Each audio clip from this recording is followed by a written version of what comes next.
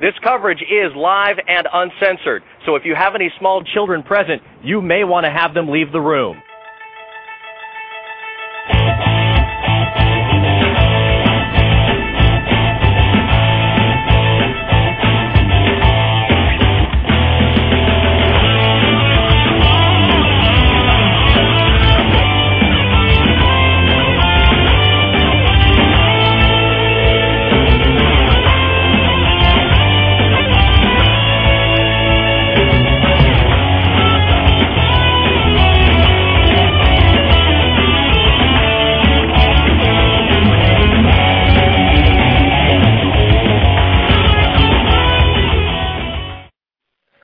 What's up? My Take Radio, episode 79 for Thursday, February 17th, 2011.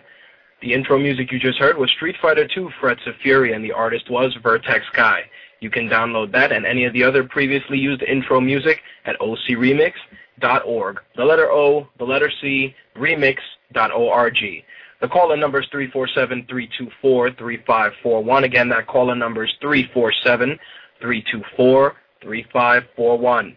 All right, let's get some housekeeping out of the way first. Couple of things. This evening I will be joined by actually two guests. I'll be joined by Gary Friedman from MMA Gospel. You can listen to them on Wednesdays at 8:30 p.m. on the Blog Talk Radio Network, blogtalkradio.com/MMA Gospel, or you can hit up their website, MMAGospel.com. Also, I'll be joined by Ninferno from DualShockers. He will be talking about the DualShockers website and also an event that they will be doing, which is Video Game Day, this coming Saturday here in New York City in Queens, and he's going to give us a little bit of information about that. It's going to be for a good cause. They're collecting money for inner city youth, and they're going to have some game tournaments, some giveaways, whole bunch of stuff, so he will be stopping by to discuss that. In addition to that, we also have all your typical movie news. Lots of stuff happened this week. I want to talk about the Batman casting. Also want to talk a little bit about the new Thor preview. Also, can't leave out, and I totally forgot it last week since my sinuses nearly wrecked the whole show. Definitely want to discuss the X-Men First Class trailer. I didn't get a chance to go into that this past week, so we're going to go into that. A couple of things, of course. The forums will be seeing some new additions this week. I will be updating the software probably to 2.0 release candidate 4 with the Simple Machines forum, so you guys may experience some downtime at some points during the weekend. If the update goes according to plan, it should be seamless. We shall see how that turns out. For those of you that have been by mytakeradio.com recently, you will see that there's been a couple of cosmetic changes to it. Everything is coming along nicely now. A couple of things are going to start taking shape. You're going to start seeing a couple of ads. I will be putting together a package for anyone that wants to purchase ad space. So definitely, if you're interested in purchasing ad space, drop me an email, mtrhost@mytakeradio.com, and we can definitely work something out in regards to that. Those of you that are content partners will, of course, have your ads up there. It will be a combination of probably 120 by 600 and 125 by 125 ads. So those of you that have ads already, they will be up momentarily. Just wanted to get all the cosmetic stuff out of the way, so keep an eye out for that. Of course, there's tons of new posts on mytakeradio.com. One post in particular I gotta gloat a little bit was an article I wrote regarding Fedor and his loss at the Strikeforce event that I'll be discussing with Gary. And that article was also published on MMAValor.com and was selected as the article of the day from USA Today, which actually oversees MMAValor.com to a degree. So I'm very honored to see a piece that I wrote actually get picked up by USA Today. So if you get a chance, stop by our Facebook fan page, and there's a link there. You can check it out. For those of you that don't really follow MMA, just take a moment and read it and share your thoughts. Definitely also check out some of the other content on MMA Valor and share your thoughts on some of the content that we got there as well. Of course, This Week in Wrestling and MMA Valor are our content partners. If you're interested in doing an article exchange and feel that your content would mesh well with the audience, definitely drop me an email also in regards to that. Our app is also doing very well. The Android app is coming along. I'm hoping to have the Android app launched probably by next month. There's a couple of little things I got to iron out beforehand. Of course, you can also get our iTunes app. You can get that at the iTunes store. It's $1.99. head over there and look for My Take Radio, and you can download that, as well as also download archived episodes of MTR. There's also exclusive content that will be on the app. Right now we're doing the Minority Film Report. Slick has been doing a really good job keeping hope alive, so to speak, in regards to the Minority Film Reports. He's been doing a great job with some of the movies he has there. There's some episodes that he did recently that also will be uploaded to the app, so keep an eye out for that. Lastly, of course, we got the MTR T-shirts. Head over to mytakeradiotees.spreadshirt.com, and you can pick up some shirts there. And they're nice, and they're comfortable. I actually got one. It's not bad. Competitively priced. I'm not trying to beat people over the head. If you want to support the show, pick up a shirt or a sweatshirt or a baseball tee, or if you're a girl, we got some girls' tees as well. And that's pretty much it. Regarding tonight's topics, of course, we're going to discuss the Strikeforce Grand Prix. I want to talk about Monday Night Raw because, of course, a lot happened on Raw this week. One particular thing, of course, was the return of The Rock, so I will definitely be discussing that in great detail. We got January's MPD numbers. We also got a ton of movie news, and like I said, I will be joined by Gary, and I will probably be joined by Ninferno from DualShockers probably around 11:30 or so. I'm assuming Gary should be in probably within the next 5 or 10 minutes. Before he gets in, though, I definitely want to just toss out the bumper for the MMA segment this week. I actually had to change it because the Ultimate Fighter theme was getting a little old, and I felt that it was time to definitely freshen it up. So, without further ado, let's talk some MMA.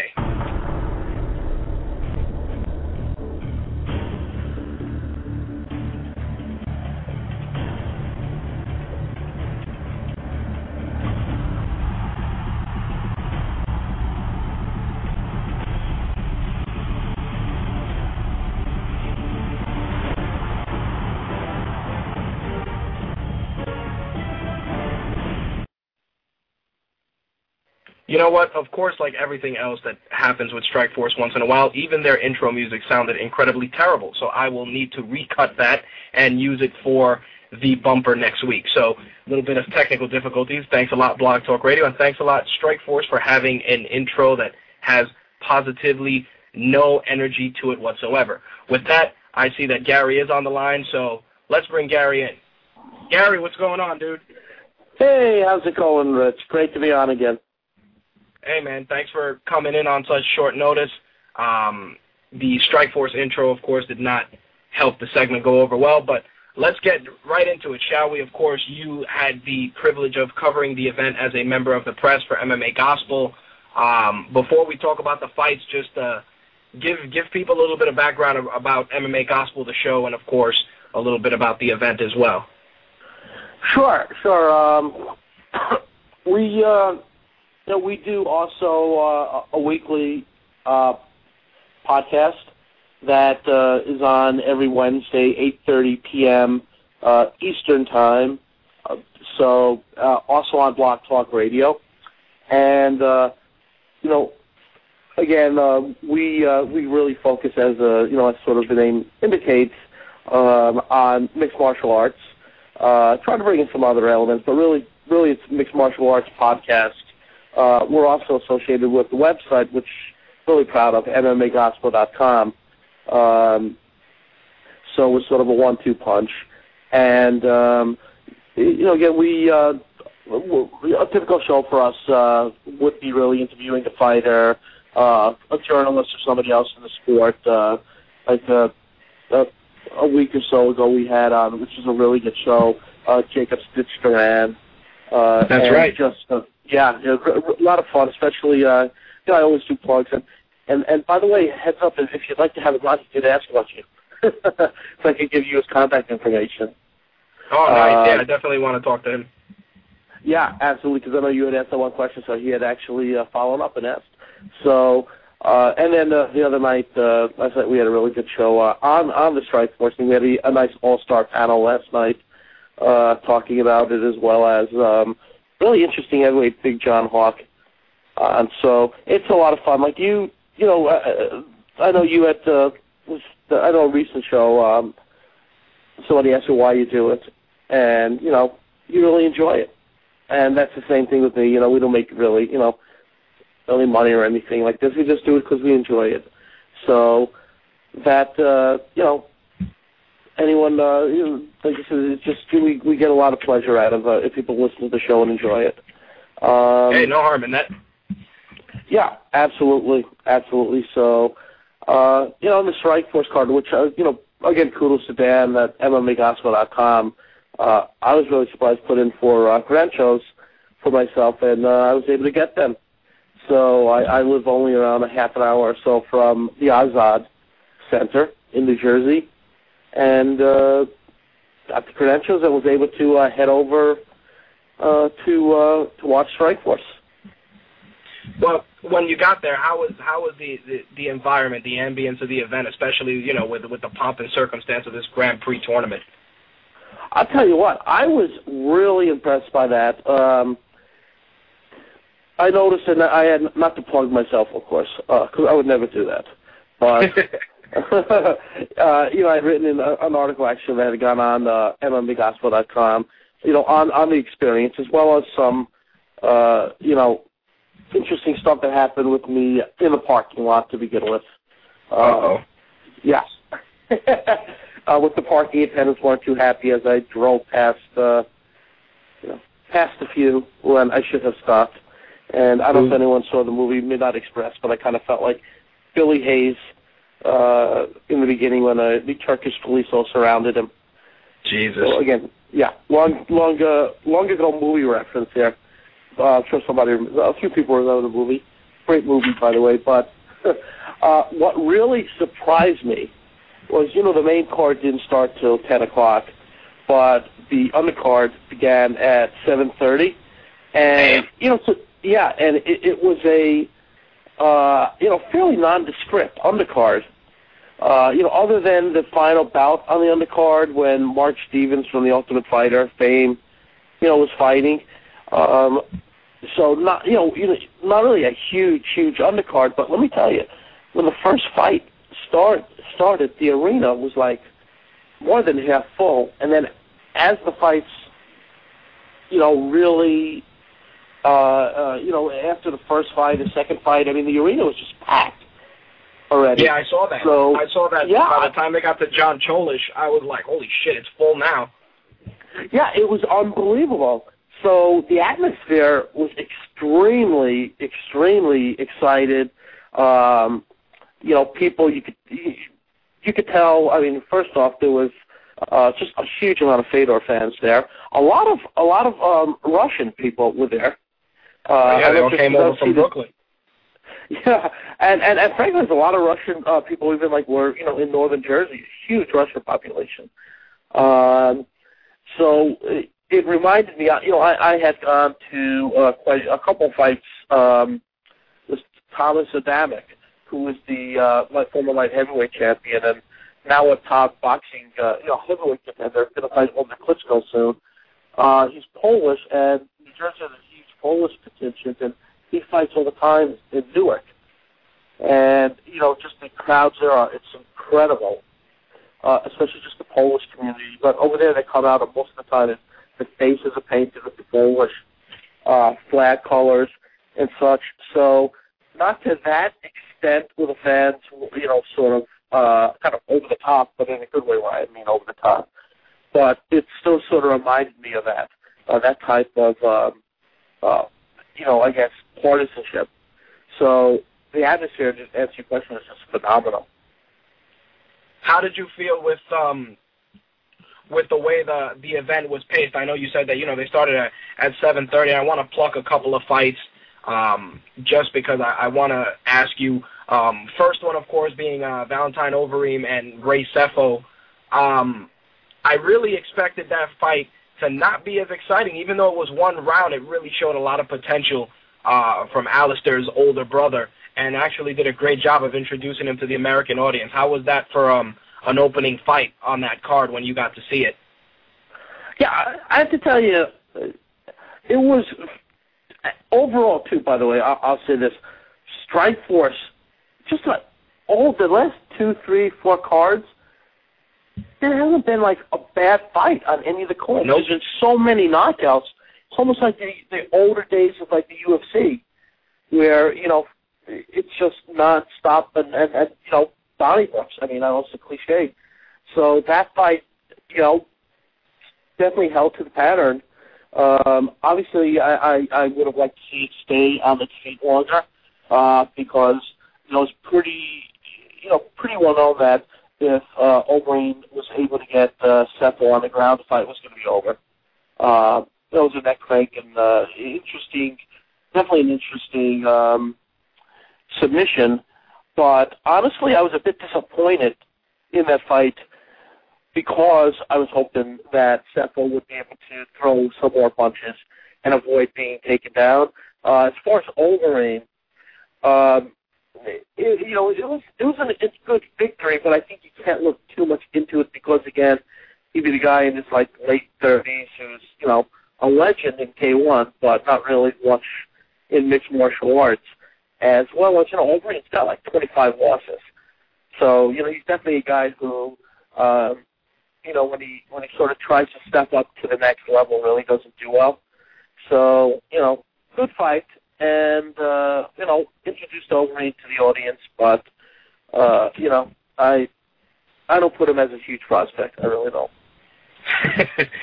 You know, it's funny because, and like I said, I'm going to pluck certain fights out because I'm going to cram a lot of stuff in there. I wanted to talk to you first and foremost. Were you as sad as I was to see LeVar Johnson lose to Shane Del Rosario? You know, I was really pulling for LeVar, especially, you know, after all the setbacks he had, and I was hoping he would make an impact. Del Rosario looked good, though. Were you as bummed as I was to see him lose? You know what? I have to say no. And I'll tell you why. It's not because I don't like, you know, LeVar. I do. And I'll say this, of all the fights for the entire night, the one guy who lost, who, you know, I think, you know, is still, you know, didn't really hurt himself and, you know, frankly, is somebody who, after the fight, everybody really wants to watch fight again, is LeVar Johnson. So, you know, by no means is this a, you know, obviously a career ender, but even like a big downer in his career, he's still a good, really good prospect. I think for me, the reason I say no is because coming into the fight, I considered Shane Del Rosario to be one of the best heavyweight prospects in any organization. So I was really interested to see how he would do against LeVar, and he even exceeded my expectations, especially in the stand-up. When they were doing the stand-up was solid. It really was, and I absolutely expected LeVar to take advantage of that. And Shane, like he really, really did a solid job, like you said. And you know, then when he got him down, you know, the submission was something that was not given. You know, just not something that was just an easy submission to sink in. You know, it required some timing, and again, you know, Shane sort of combining the definitely improved stand-up along with the ability to, you know, sink in the submission, just exceeded my expectations. And again, I had very high expectations for him. So, again, the reason I say no is, you know, LeVar's got a great story, but, you know, I just love the fact that there's a really great Strikeforce heavyweight prospect. And, you know, to me, Shane Del Rosario just became an elite prospect after this fight. So that's what I'm even more excited about, just having an elite prospect like Shane. But LeVar absolutely will be back. Oh, definitely. Of course, the first of the quarterfinal heavyweight Grand Prix matches, Andrei Arlovsky and Sergey Karatanov. You know, when I was on the show with you guys, we were talking about that at length, and you know, a lot of people felt that if Arlovsky won, you know, it would be a chance at redemption, but him losing, especially the way he did lose, it puts his career in question. How did I know that the crowd was really behind Arlovsky based on, you know, just the way that the TV played it out, but how was the atmosphere with that fight and the way it ended? Yeah, I'll tell you what. You know, when they did the original lineup of the fighters to begin the evening, as far as the fighters for the tournament, obviously Fedor by far got the most applause. Yep. But then Arlovsky by far got the second most applause. So he, wasn't even just, it wasn't even just them having to even play up. The fact he was really popular. He really was. People in the crowd couldn't wait to see him. And as far as the fight, it's we, like you mentioned, we on our show we had talked about it, and what's interesting is we had yourself, the guys who others who are into MMA and know about Sergey, so it really wasn't a surprise that Sergey won, because again he's a really good fighter. I mean he's not just simply an opponent they brought in for Andre to beat, but he's a guy who frankly should have been favored in this fight. I'll tell you what I found really interesting, and again, I guess it sounds like I'm plugging my article, but I was very happy that Mallory, once it was on MMAGospel.com, was able to sort of spruce up the picture, one of the pictures I took from ringside, because I think it really captured what happened in this fight, which was after Andre got knocked unconscious, they ended up shutting the cage door and not letting anyone into the cage except the doctors, in order to, not let, there sort of be, havoc in the ring. So for around 5 to 10 minutes, you had Greg Jackson waiting by the cage door, and all he kept doing was shaking his head in frustration, which I got a really good picture of it, too. It's on the article. That got Yoda was upset. He was, and you know what? It was obvious that what he was like shaking his head for was he must have developed, because he's known for coming up with these really good game plans. He must have come up with a game plan, and it probably did not call for Andre to go out and basically slug, with Sergey, who's a massive puncher. My guess is that he wanted Andre to kind of use the jab more. Well, you know what happened? I think that definitely what fucked him up was the fact that he kept backing up into the cage. He was not giving himself any distance, especially when you're as good of a striker, especially from a boxing standpoint like Arlovsky. It's like you're putting your back up against the cage, and not only that, but the way he was circling, there was no escape for him. So I can imagine Greg Jackson's like, make some distance, and, Karatanov closed the distance, and when there's no way for you to escape, the full force of punches to your head there's no bobbing and weaving your way out of a corner. Exactly. That's excellent point. Excellent point. And you're right. And that's where a good jab will always establish a distance. Look at GSP against Just Koscheck, where the jab, Koscheck couldn't even come close to getting to him because of the jab. So you're right. I'm sure that's what it was. And, Andre started out pretty good in this fight. Yes, he did. So he was great, man. Yeah. And that probably ultimately was the worst thing that could have happened for him, actually, because he, literally and figuratively dropped his guard, as they say. And a massive uppercut was something. And a guy like Andre should never get hit with an uppercut like he got hit. And then he pretty much was planked out on the cage floor, because when he hit him that follow-up time on the ground, and he stiffened up like a boiling up, he's done. And it's bad because you're talking about a guy who's had his brain rattled 4 times already. It's like it really has to put his career in question. And I don't give a fuck that Greg Jackson is like, oh yeah, well, we're going to reevaluate it. The guy's been knocked out 4 times. It's like Chuck Liddell even knew. It's like, look, it's that time. There's no shame in his game. If he came out, he would have been like, look, man, I can't. I've lost a step. I don't want to write him off because I'm not one to write off people's careers, but you've got your brain rattled 4 times. You want to be able to wipe your ass correctly for the next few years, No, it's true, but I can tell you, there's a few things that really go in his favor. One is, which a lot of people probably don't realize, is Andre is only 31 years old. Yep. So he's a young guy. I mean, that's the age heavyweights are, to a certain extent entering their prime, or at least midway into their prime. So he is a young guy. Second, you're absolutely right. The way he suffered his knockouts. I mean, he's a guy who, when he gets knocked out, he really gets knocked out. So that's definitely not good. But I'll say this. As far as obviously I love boxing, and that's my that was the sport that really was my sport for 20 plus years, longer even. And taking the blows in boxing, you'll take hundreds. You can take hundreds in a fight. Also, right. The way the gloves are, the really concussive type blows.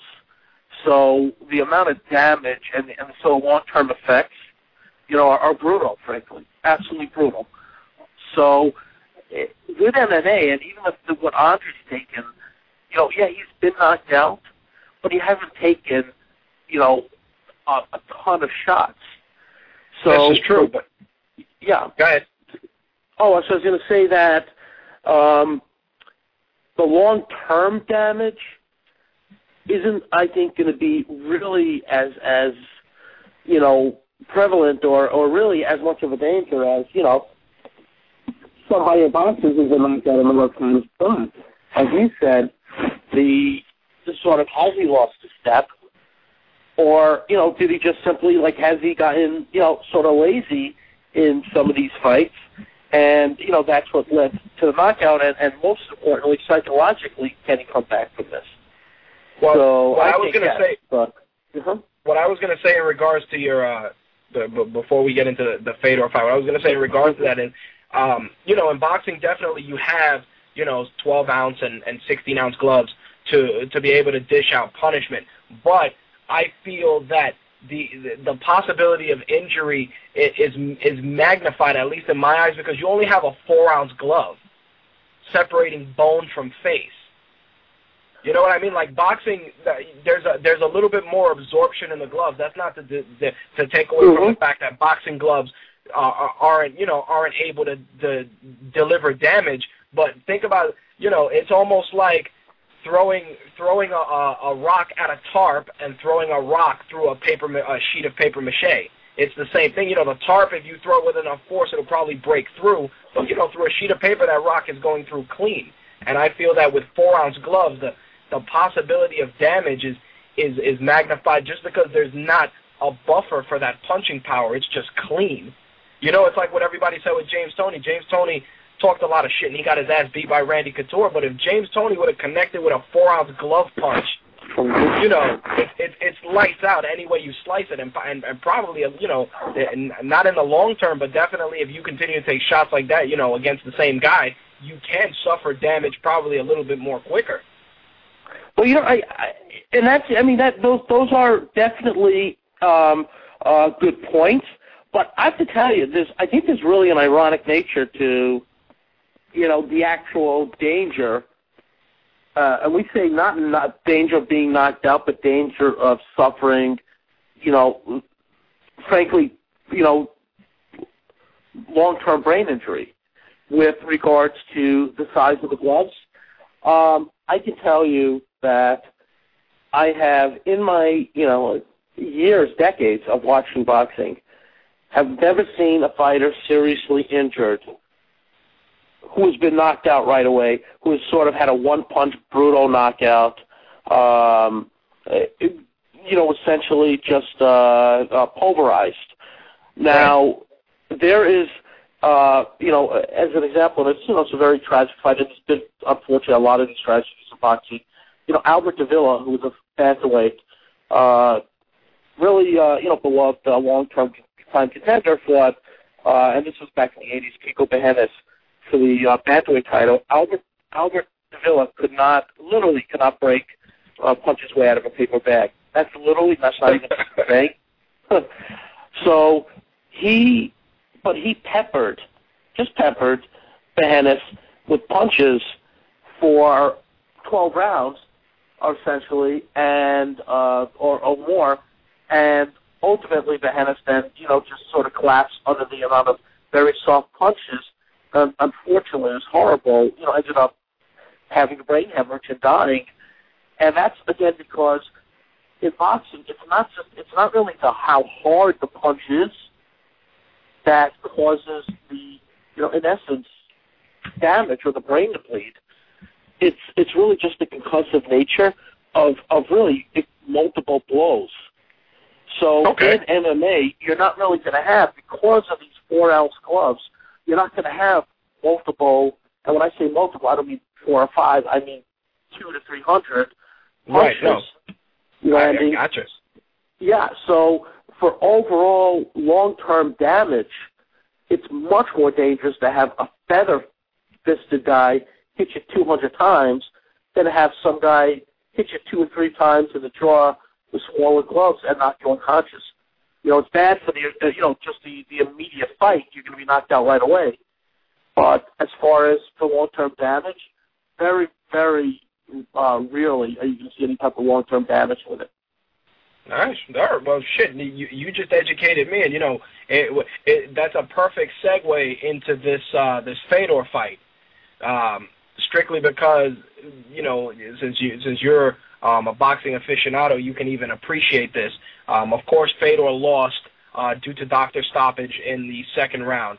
A couple of things, of course, and this was Antonio Silva's coming out party, but while everybody's extolling the virtues of Antonio Silva, and of course the internet went on fire regarding Fedor's loss and the back and forth, which was, I had to actually just remove a lot of people from my Twitter feed just because they got to the point where I'm like, all right, I got it.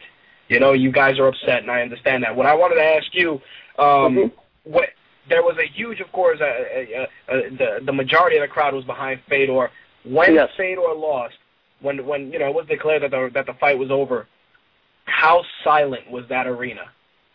I got to tell you, here you go, Mr. Gary with his stump boxing references constantly. Everyone knows who Marvin Hagler is. Of course. Marvin Hagler. His first attempt at or not his first attempt, but his second attempt, he got robbed, his first attempt to win the middleweight title against Vito Antuofermo. Second attempt, he went to England and fought Alan Minton. And Alan was the middleweight champion. And Alan got caught over the eye, and ultimately, Marvin was brutalizing him, and the fight had to be stopped. And around a minute after the fight stopped, and the crowd realized that it was stopped, all of a sudden, the bottles and everything else just started raining down on the ring. Yeah, if you ever want to see it, go on YouTube and watch, Marvin Hagler, Alan Minter, and you'll see. So what happened was Marvin, essentially his trainers and everyone, had to be rushed out of the ring, and it was just literally a shower of debris coming down. So he never got a chance to actually celebrate his winning a world title in the ring. He just was rushed out of the ring. One of his trainers was hit in the head with a bottle and such. So the reason I bring that up is when the crowd realized, at first we didn't know what was going on, but when the crowd realized that the fight was stopped, all of a sudden I saw like 4 or 5 beers being heaved into the cage, and I'm like, I had a flashback to the Hagler fight. Like, So there was anger at first. At first there was anger that the fight was stopped because, again, at the end, even though, Silva sort of did a little bit of mocking like he's not hurt, Fedor came at the end and was going for like the, leg lock. That's right. He was coming back in, so we were like really looking forward to the third round because it was obvious after the beating, Fedor had something left. So it was more anger at first. Okay. Yeah, and then it was sadness, really. Then just sadness. Well, and before we break down the fight, and I know I'm trying to keep it. I'm trying to do like you and keep everything nice and neat and orderly. A couple of things. Of course, everybody said this was Silva's coming out party, blah blah blah blah blah. This and the third.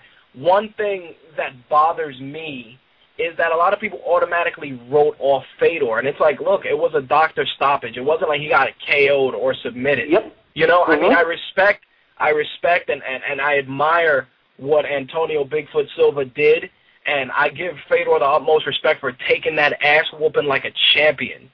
Yep. But you know, for Antonio Silva, if I was him, I'd be glad I won. But in the back of my mind, it's like, could I have beaten him had we gone a third round? Because you know what it is? It's like Papa Smurf fighting Godzilla. You know, you're fighting this giant dude. It's obvious that the odds for you getting beaten are definitely bigger. But you know, when I was on the show with you guys, I said Fedor's fucking walking through this guy. Yes. And you know, Fedor, and you know, I see Dan mentioned in the chat that, you know, Fedor got dominated, and he did. You know, he did get dominated, but there was a lot of factors that I definitely look at as that, because, you know, you had a huge guy, and Silva's no slouch. He's definitely not a tomato can. But my big concern is always, you know, and if I were Silva, I'd say it. I'm like, had we gone a third, how would it have gone? You know, because Fedor was getting beaten. But like you said, that leg lock showed, you know how Fedor is. He takes a beating and he comes back. Exactly. That's why I was so disappointed, because I have to be honest, I really, if it went in the third round, I really thought Fedor had a shot at it. One thing also is, how many punches did Silva throw in that second round? You know, even though I got to say he looked in amazing shape for a heavyweight, amazing shape. He threw so much punches at Fedor. He also tried so many submissions that he had to have been a bit gassed out. Right. Yeah, so I was devastated also about that, because I really thought the third round could have made this just an utter classic, this fight. You know, I mean, Silva, to his credit, may have just come out in the third round and ended it also. And ended it, yeah, of course. But you know, before we wrap it up, of course, Fedor mentioned about possibly retiring, not retiring. Yes. You know, the web was fucking, oh my God, Fedor, no. And I'm like, all right, get the shit together. And of course, you know, Dana White had to throw out his little comments, which led to the article I wrote. And, you know, for me to go into that, that'll eat up the whole show. But looking at Fedor's loss and the possibility that Scott Coker made sure to say that he could be an alternate, what do you think would be the best course of action now for Fedor for his career? You know, just in your opinion. I'll tell you what, and this is, you know, we mentioned again, you know, on the show, I got to give credit to my co-host, Go Bag of Ice, for this. And I completely agree. The reason that Fedor's having these issues to begin with, you know, he's still a pretty young guy too, you know, early 30s, which, again, we got to keep in mind he's not like, you know, Randy Couture or even Chuck Liddell, age-wise. The reason he's having these issues is because of inactivity. You know, you look at how many fights he's had in the last 5 years, you know, compared to what he had in the previous 5 years, and you'll see a guy who had, you know, fought very, very regularly. But again, once you get bigger, you get paid more, you fight much, much less often, and that's what happened with Fedor. So, as far as moving forward, I frankly think the guy's still an amazing fighter who, if he fought regularly and got back into the rhythm that he normally got, you know, he normally would be in, is still a killer, you know, a great fighter. So I would love, honestly, love to see him keep fighting. I mean, he lost his fight, okay. He got a guy who was 50 pounds more heavier than him, got on top of him, and, you know, whatever happened. And Silva's a good fighter. I mean, he's a much better fighter than people gave him credit for being. But as far as Fedor, if he actually truly fights again and doesn't sort of like fight like a celebrity or like, you know, like Gina Carano right here, like who the hell knows what she's doing? Who really cares now? But, you know, when she fights, make it an event, so she never really grows into the fighter she could be by actually fighting regularly. You know, sort of with Fedor, not comparing him to her. beyond, because I can't even say in the same sentence. But, I love what Kofi did or said, because I'd love to see him get back into the tournament, but more importantly, hopefully the eye heals quickly, and just see him fight regularly more often, and not like once or sort of twice a year. Twice a year. I agree. Yeah, because if he does that, then he'll never capture or get back to his the sharpness that a fighter like him needs. So if he's either going to fight active or if he's going to, and again, another guy I bring up is Mike Tyson. When he was fighting active, he was a killer. Yep. As soon as you got comfortable. Yep. Exactly. And another guy, I know people don't really know him, but this is a perfect example to me of this sort of phenomenon where a fighter coming up is really, really good.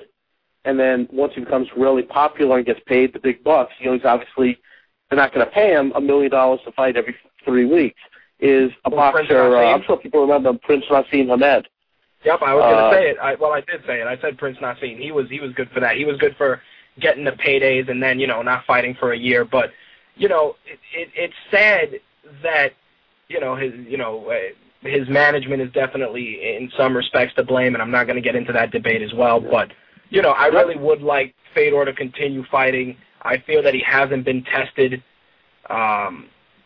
He's been tested, yes, in terms of the limits of his fighting ability, but I feel that he's only just scratching the surface in terms of his potential to be a legend. I think that he's still got at least 10 or 20 good fights in him against good top talent, but the problem is that you can't dance around your talent, and that's one thing. And a lot of people said it on Twitter, and I referenced it as well. It's like you can't teach toughness, and Fedor's a tough motherfucker.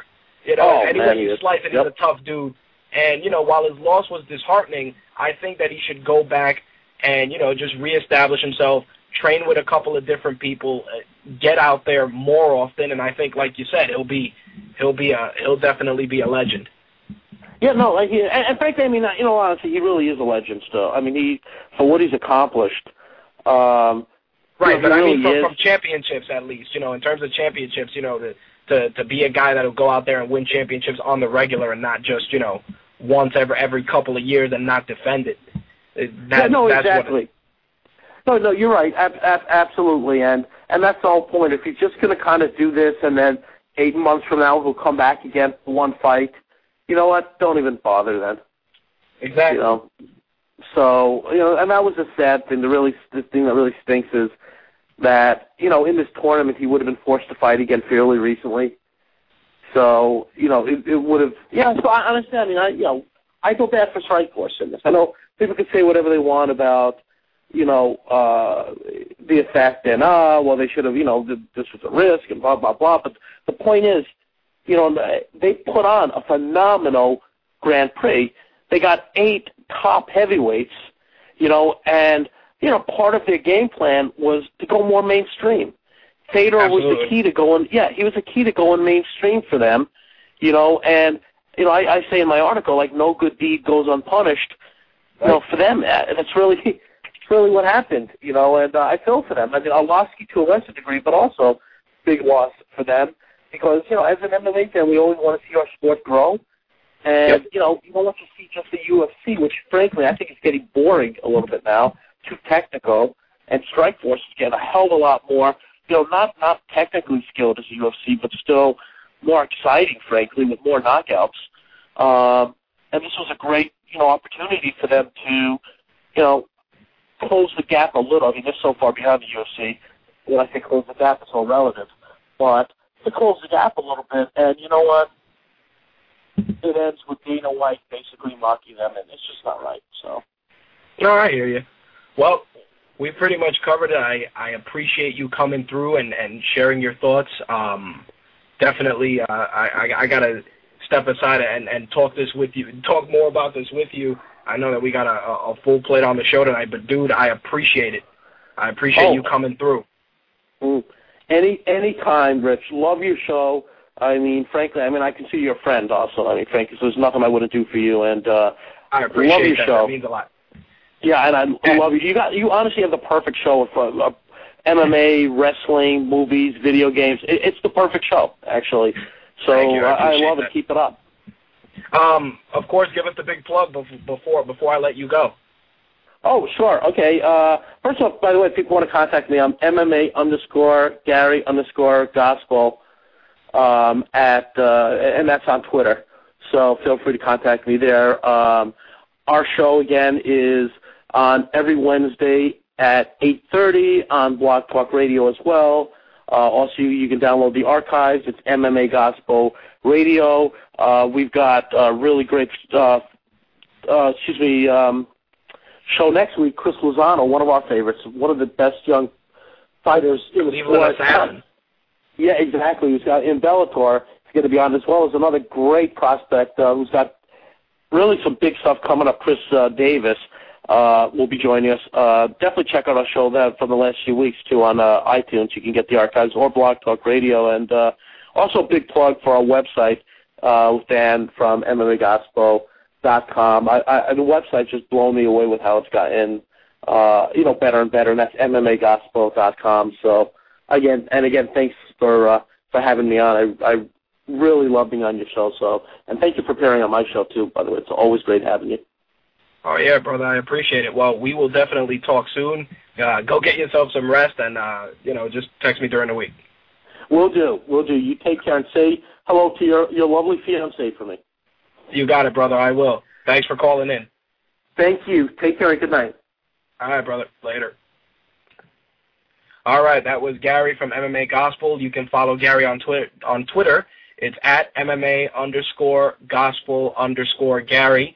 On Twitter, you can look for him there. Let him know you've heard him on MTR. And, again, you can listen to MMA Gospel every Wednesday at 8:30 p.m. Eastern Standard Time on the Blog Talk Radio Network. It's blogtalkradio.com/MMA Gospel.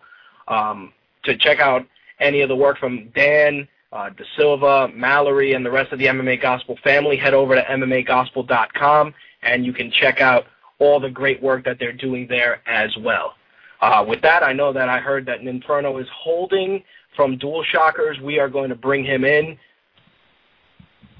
Inferno, you're on the air. All right. I'm on the air. What's going on? Yes, sir. Everything's good, man. How about yourself? Oh, hanging in there. We just wrapped up the MMA segment. I know I had told you to call around 11:30, 11:45. We ran a little late, but there was a huge fight this last Saturday, so we had to cover that. But, of course, you're here representing DualShockers.com. Yep, DualShockers.com, to the gamers, for the gamers, and we cover all your news that you need, reviews, previews. So www.DualShockers.com. I'm here for you guys go. right now. All right. Couple of questions for those listeners that are familiar with DualShockers. Give them a little bit of background around the site. Well, okay, so we're a blog site, and we try to be as unbiased as possible. We try to, it says DualShockers, and it sounds like we're a PS3 site, but we cover everything from video games. You got your iPhone stuff there, and every system. So we do reviews, previews, and a lot of editorials, and also our podcast. We got 3 running right now. We have the Snobcast, which is about, retro gaming. We have our Dualcast, which is for RPGs. And we have our main podcast, which is the Shockcast. And that's all you guys could look forward to on our site, so definitely check it out. The Dualcast, the Shockcast, and the other cast you mentioned, they can reach those on iTunes, right? Yes, sir. Yep. And they can get the information off the site. Yep, it's all on the right-hand side, so very easy to navigate. Check out the site. All right. Of course, one of the reasons I wanted to have you on, you have the video game day coming up this Saturday here in New York City, in Queens, and Richmond Hill. Let everybody know a little bit about the event. How it came about. All right. So just a brief history. About 3 years ago was the first time we did it, and it was just a bunch of us guys in the church. It was about 12 or 13 of us, and we just, it came to me because, there was a lot of arguing between who was better at Madden and who was better at, Call of Duty. So, they were coming to us, they came to me and asked, let's settle this right now. They know I'm a gamer, and they know I'm a big gamer. This was before I joined DualShockers, so, but I was still gaming before that, of course. And pretty much I set up this little tournament for them, and, we played all day. We played a bunch of games, about 10 or so. We stayed there all Saturday, and it was really cool. So we decided to, expand that a little bit, and the second time we did it, we opened it up to other churches, and a lot of churches showed up. It was for it was all the money we raised. Well, most of it, because we had to give a prize money to the winner.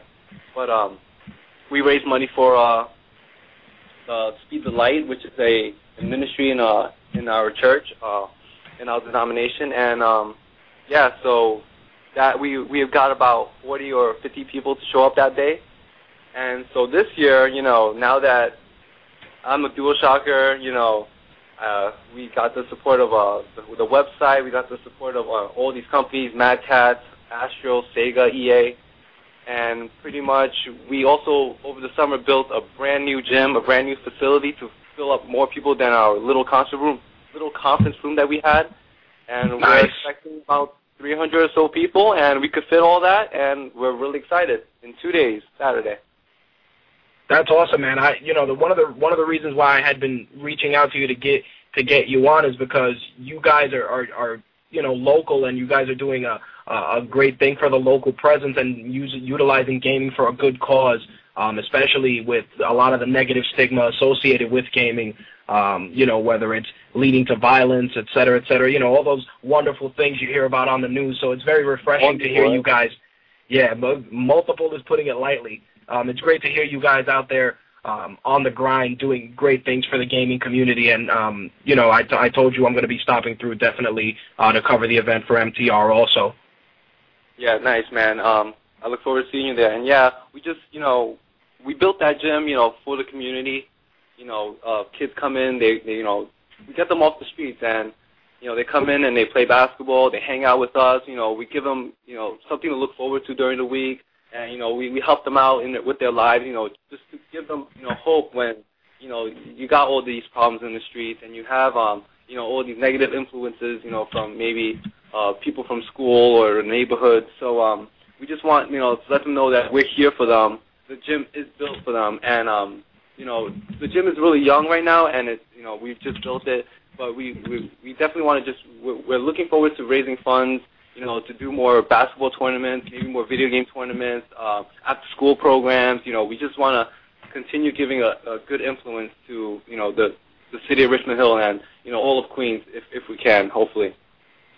Well, if people wanted to donate besides attending the event, do you guys have something set up where people can donate on site also? Not anything specifically, but sure, we should definitely look into that, right? We should have a little donation box going around. That would be great.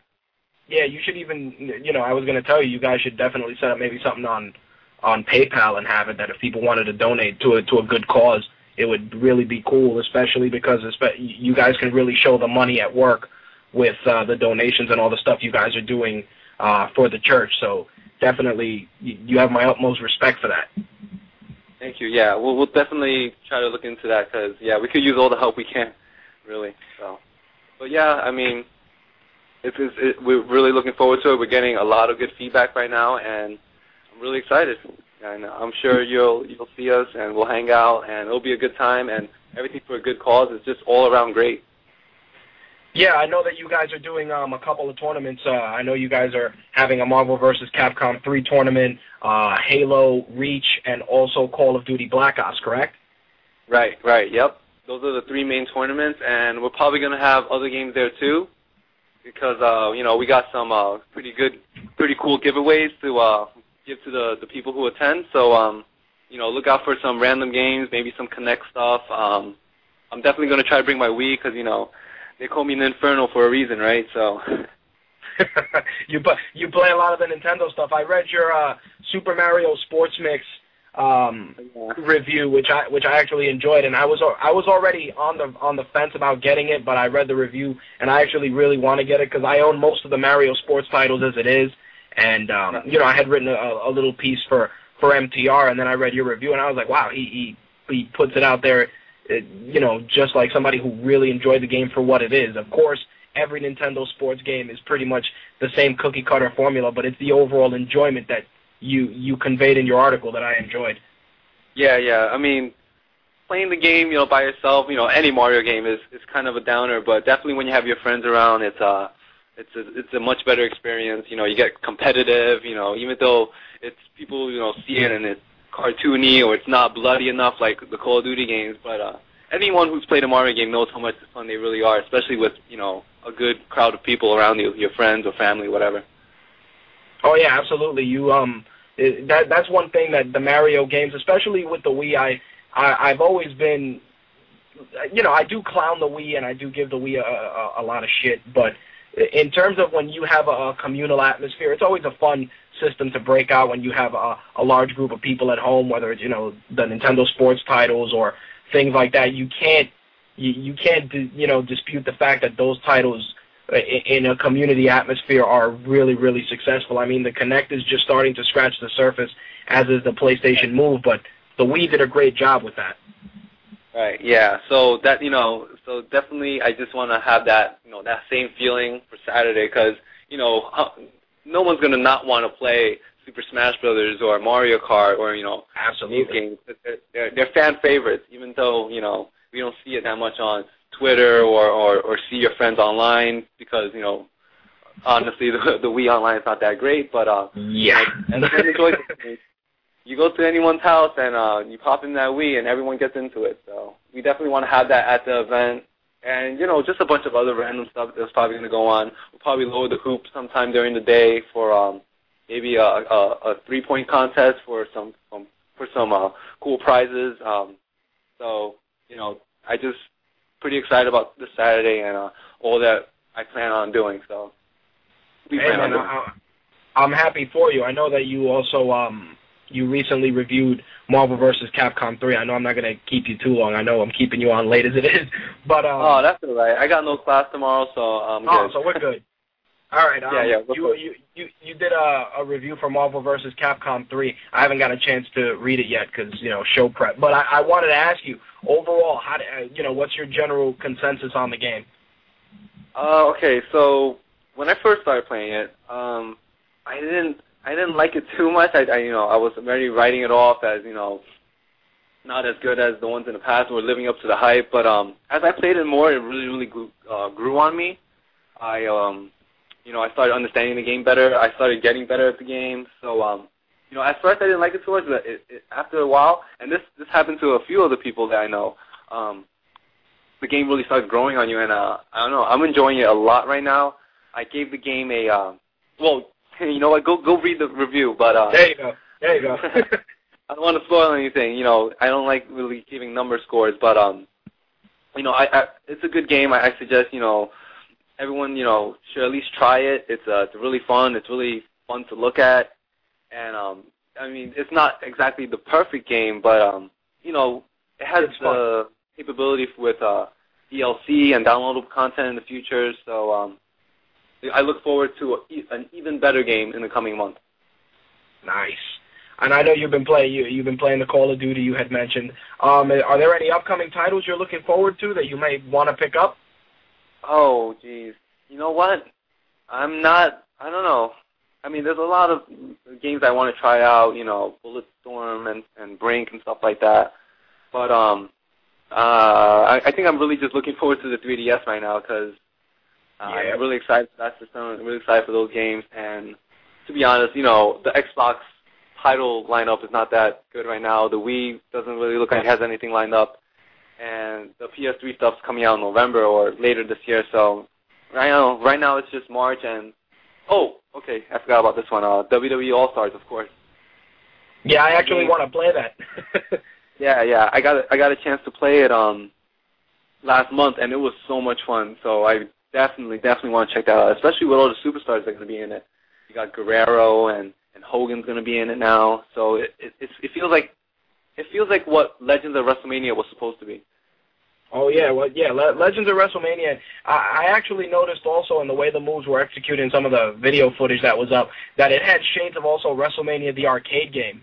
I don't know if you ever played that one where, like the Undertaker would hit you with like a tombstone. Right, okay, right. I don't think I played that, but I've definitely seen it before.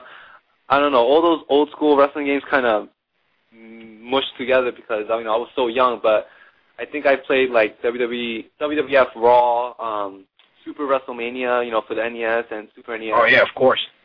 Yeah, so I believe I may have played that one, but I'm not exactly sure. But I'll take your word for it. Fair enough. All right, so I think we've covered everything. But before I let you rock and roll, one last big plug, of course, DualShockers.com and Video Game Day this Saturday. Give any other information you want, any social networking sites you want to promote, anybody want to shout out? Yeah. Oh, well, I wanted to shout out, DualShockers.com. They've been such a huge support. They've helped me out so much along the way.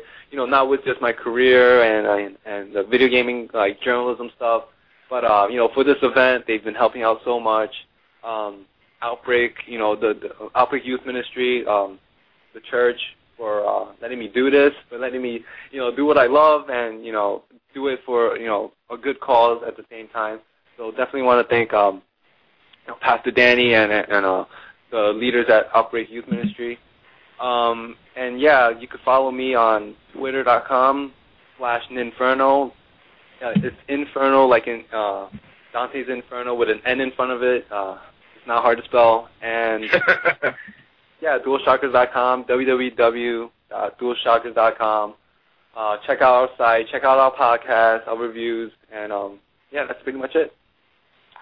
All right, brother. I appreciate you coming through. I will see you this Saturday at the event, and I look forward to covering it and shaking your hand, man, for all the great stuff you do for gaming. And you guys at DualShockers do great work. All right. Thank you so much. I appreciate it. All right, brother. Have a good night. Good night. All right. Later. That was Ninferno from DualShockers. You can follow him on Twitter. It's at Ninferno, Ninferno. Just put an N in front of Inferno, like he said, and you can follow him on Twitter. You can also go to DualShockers.com. Definitely check those guys out. They do a lot of great work. You can check out their Dualcast and their Shockcast. Look for them on iTunes, and show them a little love. Let them know MTR sent you. They also have a Facebook fan page. Look for them on Facebook, and check them out there as well. I'm going to take a quick commercial break, but when I get back, we are going to talk about wrestling. We're going to jump into some gaming stuff. I had some MMA news, but it's really not that much stuff, so I will kind of skip it this week, only because there's so much more stuff to discuss. But we will get into it right after this.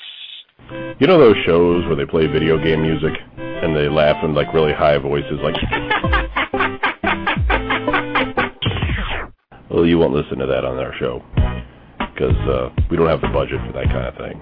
We're broke as hell. And nobody really cares that much to laugh that hard. So if you're looking for a show like that has horrible audio quality and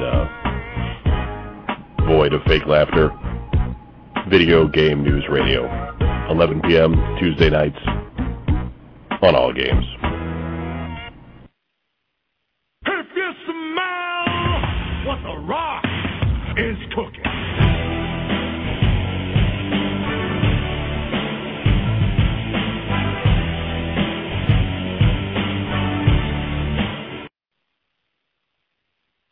All right, let's talk about some wrestling. Obviously, by the music you just heard, it's no surprise that The Rock made his return to WWE programming this week with WWE Raw. Couple of things before I get into that. I actually do have audio of the promo that The Rock cut, and I do want to share that with you guys just because there was a lot of comedy gold in that exchange that he had with Michael Cole and also his thoughts on John Cena. First off, I want to go through some of the matches on Raw. Raw opened up with a match between John Cena and CM Punk. John Cena ended up winning due to getting cracked over the head with a wrench during the match. Definitely not a bad ending for this match. You can continue to book Cena by beating up the Nexus every week. It was definitely good to see CM Punk win. Of course, there was a little bit of tomfoolery involved, but it was all good. It kept Punk strong going into the pay-per-view, into the Elimination Chamber, and it also made John Cena seem vulnerable with the Nexus. So definitely a good opener. Wasn't their best match, but it was definitely a great match for free TV. Alberto Del Rio, of course, came out, cut himself his little promo. Dolph Ziggler came out, blah, blah, blah. It was more so a setup for the 600th episode of SmackDown, which is tomorrow. In addition to that, there was a 221.11 promo shown. A lot of people are saying that it's going to be The Undertaker's return, which if it is, it's pretty stupid to waste advertising dollars on promoting a guy who's coming back for the 85th time, which is silly. Personally, I think that if it's staying, it'll be different and it'll be fresh. Right now, it seems that Triple H will be coming back and facing The Undertaker in a streak versus career match with probably HBK as the ref. That's a rumor. Take it exactly as that, as a rumor. Probably, of course, Triple H will lose, which will allow him to retire and continue to work in the WWE front offices as he's been doing for the last couple of months. Honestly, I have no problem with that, given the fact that Triple H has sustained a lot of really bad injuries over the years. He's not getting any younger. The man has 2 kids. I think that it would be a fitting end to his legacy to wrestle The Undertaker in a match of that magnitude. So if they do go that route, I have no issue with it whatsoever. The Divas title was defended with Natalya against Eve Torres. It was a lumberjill match. Typical Divas clusterfuck as usual. Eve is improving, though, from a wrestling standpoint. I really enjoyed watching her wrestle. She didn't look like a fucking chicken without a head out there, so definitely a passable match out of her. Next up, we had a match with The Miz and Daniel Bryan, which was a great match. For once, The Miz performed well. He won clean, which was good. Definitely bummed that Bryan lost, especially because he's been losing so often in some of these matches. But it was very competitive, and losing against The Miz, a guy who has the belt right now, is not a bad thing. On the contrary, it kept The Miz strong going into the pay-per-view, so a really good match. I think that if you give these guys a lengthy feud, especially with the history they've had, you can get some really great matches out of them. Michael McGillicuddy and Starscream Otunga fought John Morrison and R-Truth. Anybody who thought that the Nexus were going to win in this match, sadly mistaken. Morrison and Truth both looked really good in this match. It wasn't the worst thing. I actually enjoyed just John Morrison's performance. He actually showed a lot more life to his character. He was expanding just beyond, fans blowing his hair and shitty pyro and fur coats. He was actually showing more personality, more of a mean streak, more viciousness, which is actually really good for his character, and it helps his progression for sure. So definitely a bit of a coming out party for John Morrison in terms of in-ring performance. Next, we had Randy Orton and Sheamus. Randy Orton and Sheamus, typical Randy Orton and Sheamus match. Not one of their better matches. It was just a big get for the setup for the match that would close out the show, and not only that, of course, unveil the guest host for WrestleMania, which, like I said, is The Rock. Now, before I give my opinion on The Rock and his involvement in WrestleMania, I would like you guys to hear the promo that he cut, because, needless to say, it was comic gold from start to finish. The man's, I want you guys to take this into consideration before I play this. The guy's been out of wrestling for 7 years. 7. And he came out there, and it almost was like he hadn't lost a beat. I'm sure his wrestling probably needs some improvement, but The Rock was never known for his 5-star wrestling ability. He was known for his ability to entertain and do great things for the industry. So with that said, his involvement in WrestleMania is crucial because, honestly, with the matches that they're setting up, I wouldn't have watched WrestleMania even if it would have been for free, just because it's the same shit and the same drivel we see every week. But with that, check out The Rock's promo, and I will let you know my thoughts once it's finished. But there's one more man who The Rock wants to see. There's one more man who The Rock is gonna see. And that man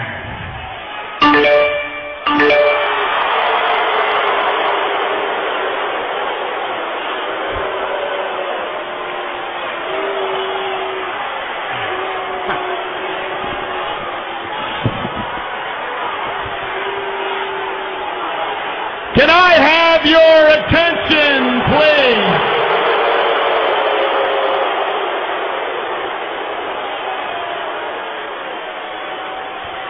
I have just received an email from the anonymous Raw General Manager.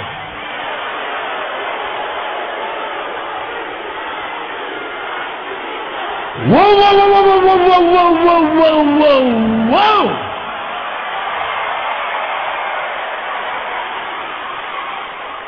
Michael Cole, if you take one more step towards that computer, The Rock will get out of here and slap the taste so far out of your mouth you'll never get it back.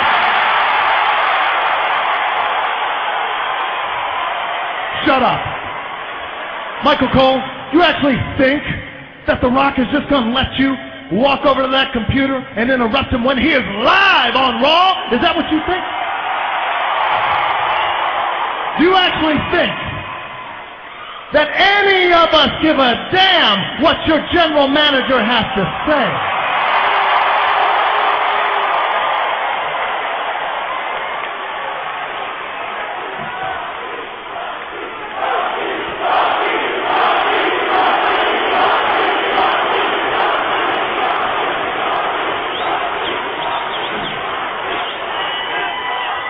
Michael Cole, is that what you think? I'll tell you what I think. It doesn't matter what you think.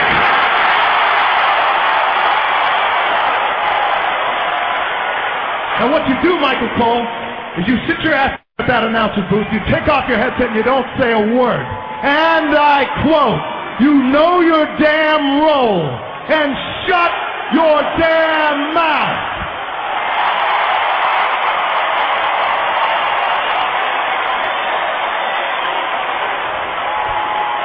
Because if you don't, The Rock will have some pretty cool Facebook pictures to post on his Facebook tonight. Does anyone here want to contribute to The Rock's Facebook tonight?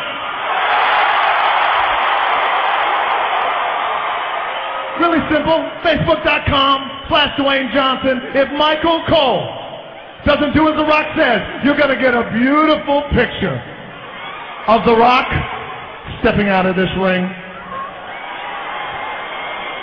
going over to that computer. Some of you may know where I'm going with this.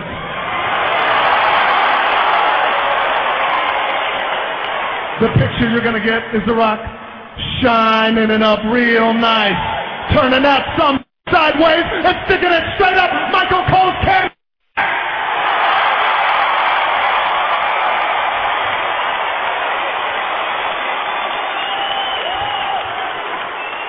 Now sit down. You look like a drunk hobbit. Sit your ass.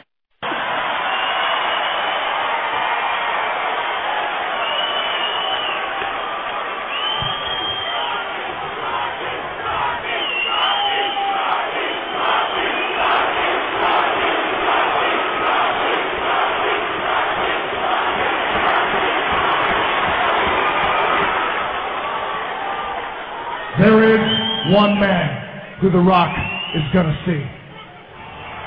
There is one man who The Rock has to see face to face. A guy who I met, a guy who I thought was a cool guy. Wished him well, happy for his success. When The Rock leaves, he comes in, and out of the blue, eventually, he starts talking trash about The Rock.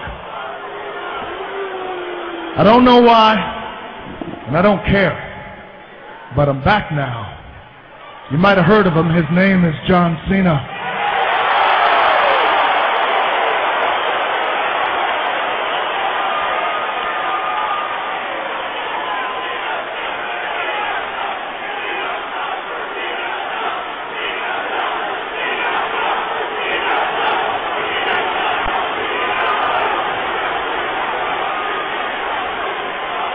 So let me get this straight. The WWE has gone from the powerful Austin 316 to the dominant and iconic, can you smell what The Rock is cooking? All the way A to you can't see me.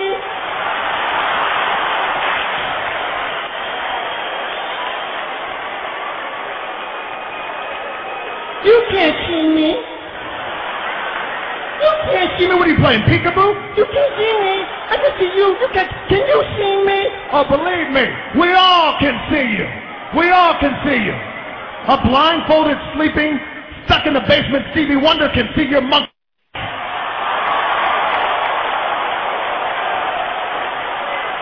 How the hell you think we can miss? You come out here with your bright-ass purple shirt, and before that, your bright green shirt. Before that, your bright orange shirt. You run around here looking like a big fat bowl of Fruity Pebbles.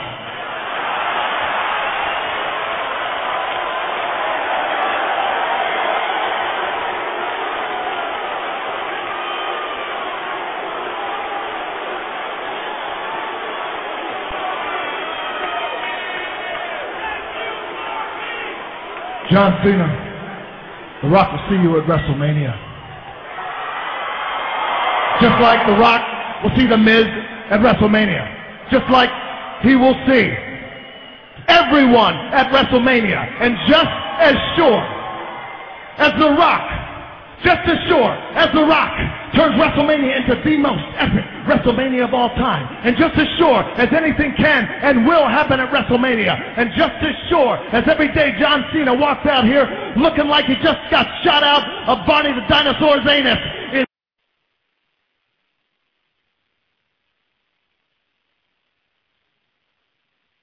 All right, that wrapped it up. There was a lot more to it, but that was a long-ass promo. That particular promo went...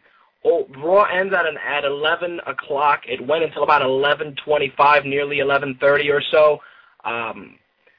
Couple of things. The Rock returning was great. Nobody knew about it. Not even the fucking internet knew about it. I will tell you this, though. How many weeks ago did I not tell you guys that The Rock was going to host WrestleMania? Nobody else would be hosting WrestleMania. Nobody of that magnitude. Yeah, you can get Shawn Michaels, but no one gives a shit. I'm sorry, but I like Shawn Michaels. He was an integral part of my childhood in regards to a lot of wrestling memories, but no. And it's not going to be Stone Cold just because Stone Cold Steve Austin is involved with Tough Enough. He could host WrestleMania, but I just don't see him giving WrestleMania the kind of pop it needed. The Rock being involved definitely steps the game up a lot. A couple of things can happen. The Rock's involvement makes you need to tune into Raw every week now, because The Rock is going, this is going to be the road to WrestleMania. There's going to be The Rock plugging away every week, whether they're in person or via tape vignettes, who knows. But The Rock's involvement now will be crucial to WrestleMania in terms of helping it get that extra on-the-fence buy that a lot of people had. An interaction with Cena is a no-brainer. Whether this leads to a match between the two with, I don't know, a month and a half of prep time, not so much. To answer MMA Gospel's Dan's question, it's Tough Enough for WWE, where it's all a reality show. You can check it out on WWE.com. Moving on, the involvement of The Rock, like I said, is great for the event. It helps add a little bit of panache to the event. And regardless of what The Rock says about not being there to promote a movie, Fast and Furious 5 is coming out, I believe, in May. So don't fucking play yourself, Rock. We know there's going to be some convenient commercials and some little tie-ins. They're probably not going to be coming from you directly, but there's definitely going to be some shit going down with the promotion for that movie. So anybody that sits there and thinks for one fucking second that movie won't get promoted is out of their fucking minds. That's number one. Number two, John Cena, they don't want to turn him heel because, they're too busy raping the pockets of mothers and fathers and children around the world, and that's fine. But I can guarantee that involving him in a program with The Rock is almost on the same level of Rock and Hogan, in the sense that you won't need to do much to make Cena heel. Half of the audience already dislikes his character. Children and women like him. The older demographic, they don't really like him that much, and I can understand why. Because his gimmick is a little bit too passé. It's kind of run its course. and that heel turn definitely is something that they don't want to do outright. But involving him in a program with The Rock, it's cake. It's easy. And you know what? Say The Rock sticks around through WrestleMania, maybe a week or two after WrestleMania is out, and he leaves. John Cena can resume being a face and feuding with the same guys he's feuded with week in and week out. I said it before, and I'll say it again. The Rock's involvement is crucial to the success of WrestleMania. Was anybody going to pay $60 to watch Edge and Alberto Del Rio in a main event? No, the fuck they weren't. Were they going to tune in to watch The Undertaker hobble his ass to the ring and fight some asshole for the 18th time, and you know the guy's going to win? No. Are you going to tune in to watch Randy Orton and his monotonous-ass promos pretend to be a snake and jump around in the ring and do an RKO? No. No one gives a shit. The new crop of stars, while they are great and they are fantastic to watch, they don't capture the interest of the fans, the imagination of the fans, like the Attitude Era athletes, well, superstars did. The Stone Cold Steve Austins, The Undertaker, Shawn Michaels, D-Generation X. That's the stuff that made you want to drop $60 because it was so random. You didn't really know what was going to happen. At that point, also, the Internet wasn't as advanced as it is now, where you kind of can know at the drop of a hat what's happening.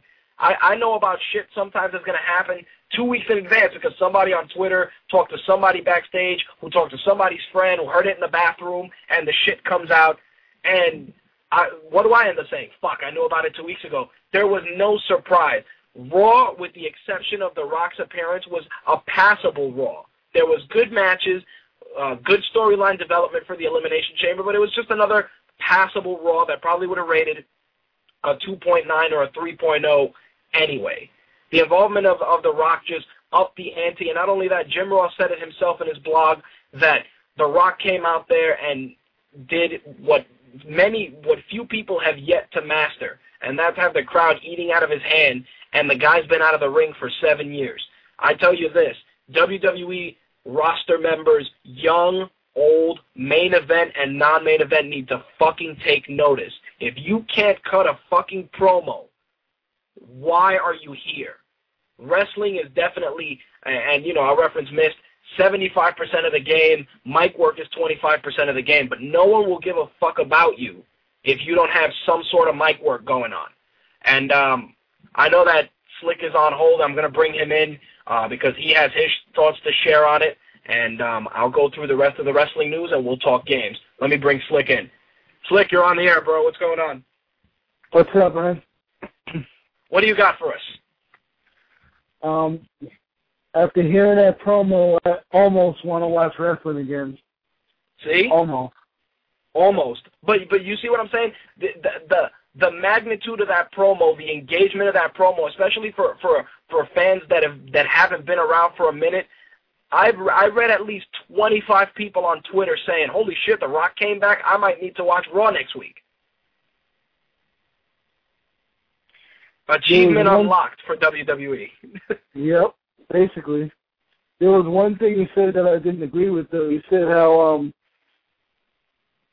The Rock has, obviously The Rock has some of the greatest promos that we've heard since, like, the Roddy Piper days, but he was talking about his ring presence wasn't, like, a top-notch thing, and I have to disagree with that. While I wouldn't put him with, like, the Jimmy Snookers, the Ricky Steamboats, and even newer people like, like Shawn Michaels or the Hardy Boys in their prime. It's like, wrestling is, they call it sports entertainment, but, you have weight classes, even though they're always crossed.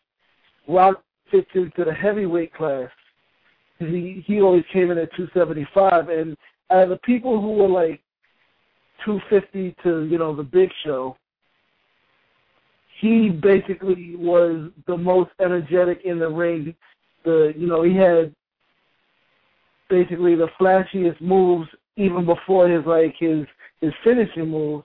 Especially after he started doing movies and started doing stunts and stuff, that's when he started doing like little flips and shit in the ring, and it was something to watch. It wasn't just something to hear when he was on the mic. He was actually something to watch that was a little bit different, if not too much different, from, let's say, the lumbering around of Triple H or the Big Show. Okay, but you know what it is, and I understand where you're coming from. But when I discuss, you know, the Rock in regards to wrestling, the way I see it is the Rock's wrestling. He wasn't a technical genius like a Chris Benoit or a Dean Malenko. He wasn't a high flyer like a Chris Jericho or Rey Mysterio. The Rock was a brawler who added a little panache to his offense, you know, spitting in his hand before he slapped somebody, you know, the people's elbow. He added that little extra panache. But you know what it is? When you watch a Rock match, I can call a Rock match from downstairs while I'm sitting on the bowl taking a 2-hour shit.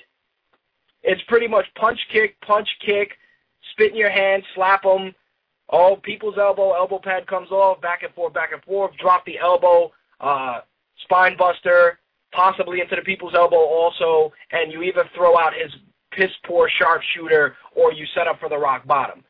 His matches were very formulaic, and again, that doesn't dispute the fact that he's one of the greatest entertainers in the game, but it does add something that I've always said before, where you can talk a lot, but it can only get you so far. You know, his wrestling is very formulaic. John Cena's the same way. His wrestling is punch, kick, 5-knuckle shuffle, maybe the FU into his stupid-ass submission move. Now he's doing that top rope leg drop, which looks like it's in fucking slow motion.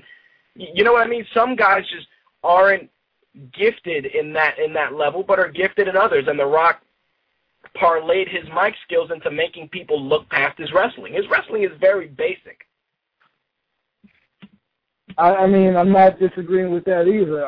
I'm literally just talking about, because like they say themselves, it's sports entertainment, and it was nothing super technical, but it was entertaining. You mentioned Chris Benoit, who, you know, say whatever you want to say about what happened, but he was one of the most technical wrestlers there was. He was one of the greatest wrestlers around. And his matches were fucking boring as shit. I like Chris Benoit in the ring, but his matches were fucking boring. Exactly. But you want to know what that stems from? See, you embrace and you enjoy the sports entertainment aspect. And that's where we differ, and I see that, especially now that you've made it come across as such. It's like, for me, I don't mind the technical matches. I also don't mind watching somebody getting power-bombed off the steel cage. It's all good to me. You know, I don't mind Ric Flair looking like he has a crimson mask and a red wig on and clown shoes. I don't give a shit. You know, I don't mind that, because that's the stuff that adds a great dynamic to wrestling. It can't always be, you know, great promos and decent wrestling. Sometimes you need the wars, and sometimes you need the garbage wrestling. Like, you know, you can have a Matt Classic with a Chris Benoit, which I can enjoy. You can have a Hogan and Rock match, which was fantastic in terms of the build-up for it. But on the same note, you can have a match like Tommy Dreamer and Terry Funk, where it was, you know, glass light bulb tubes getting busted over your head, barbed wire, steel chairs, kendo sticks, and you can find great use in that as well. It's all about what you enjoy. See, I see it now that you like the panache. You like that larger-than-life persona, and I do too, to an extent, but I appreciate the technical shit. Like, Benoit was boring, and, you know, his mic work was complete shit, but he can choke a motherfucker out like the best of them. I mean, you know, his family can vouch for that, but nonetheless, hey, I gotta keep it real. He fucking choked out his family. He did. He fucking killed them. He's still a great wrestler, but he choked them out. He did. It's just the way it is. It is what it is, man. I gotta ask you this, though. Go ahead. Go ahead. No, go ahead, bro. I was going to say, they really need to just stop and start turning back on the old tapes when it was WWF, when you had Gorilla Monsoon and Bobby Heenan just sitting in a room talking shit to each other, and then they cut to a match where you would have, you know, let's say the Rockers versus Demolition, and then you'd have, like, the Brooklyn Brawler versus Mr. Perfect. Some bullshit throwaway match that lasts like 3 minutes, and then just have another good match, another bullshit match, and finally have a main event. It's like, I mean, I'm not against them, but the women's matches really need to go. I mean, I love looking at pretty women, but these matches just do nothing for me, and it's like, I'd rather watch a Brooklyn Brawler getting his ass beat by, you know, a popular wrestler, or like just bring in the jobbers out to get their ass kicked by a freaking The Undertaker or some shit like that. It's like the old formula worked, and this new shit is not working. Well, you know what the problem is? The Nexus, groups like the Nexus, all they're trying to do is find the next DX, and it's failing horribly. But you know, here's how I see it, and what you're saying is true. The problem is that the booking has come a long way. I mean, I've seen, and you know, Carrie said it when he was here from Ring of Honor, and I've heard countless other bloggers say the same thing. You need to have people chasing for the belt. You can't give away all your matches. It's like, you know, you can't put the cart before the horse, you know. You can't have pay-per-view quality matches every fucking week. You got to have a couple of squash matches. You got to have 2 or 3 good matches and some squash matches to get people over. But you should really try and invest all your interest in getting people to order pay-per-views. Because if you want people to plunk $60 down every 3 weeks and you're not utilizing any sort of a build, or you're tossing motherfuckers out there that have no necessity to be out there yet, I think that they should go back to basics a little bit. Same thing with the women's matches. The problem with the women's matches isn't the fact that it's the quality of the matches, it's the fact that they haven't invested enough time into making some of these women better wrestlers. I've seen kick-ass women's wrestling matches. I've seen Japanese women's matches, and Miss can probably vouch for that in the chat. There are Japanese women's matches, dude, that will make you embarrassed at watching some of the shit that we watch every week. Because they go out there and it's serious business. Chicks getting, you know, catching a pile driver and a Tiger Driver 91 and like real serious shit. The problem is that these chicks, it's a Barbie doll factory, and they're churning them out, and they see them, and they're like, all right, we can get this chick on. She looks pretty cute, like Kelly Kelly. You take a chick like Kelly Kelly, all-American girl, very pretty to look at, nice smile, boom, let's throw her out there. Hey, man, but you want to put her out there so soon? She doesn't know how to wrestle. Fuck it, throw her out there. And that's what happens. You know, the Barbie doll factory it just churns them out. And the matches suffer, and then people look at women's wrestling like a fucking sideshow. It's like women's MMA. When you think of women's MMA, you think of it as a sideshow until you see them going in there and throwing fucking beatings. Then your outlook changes.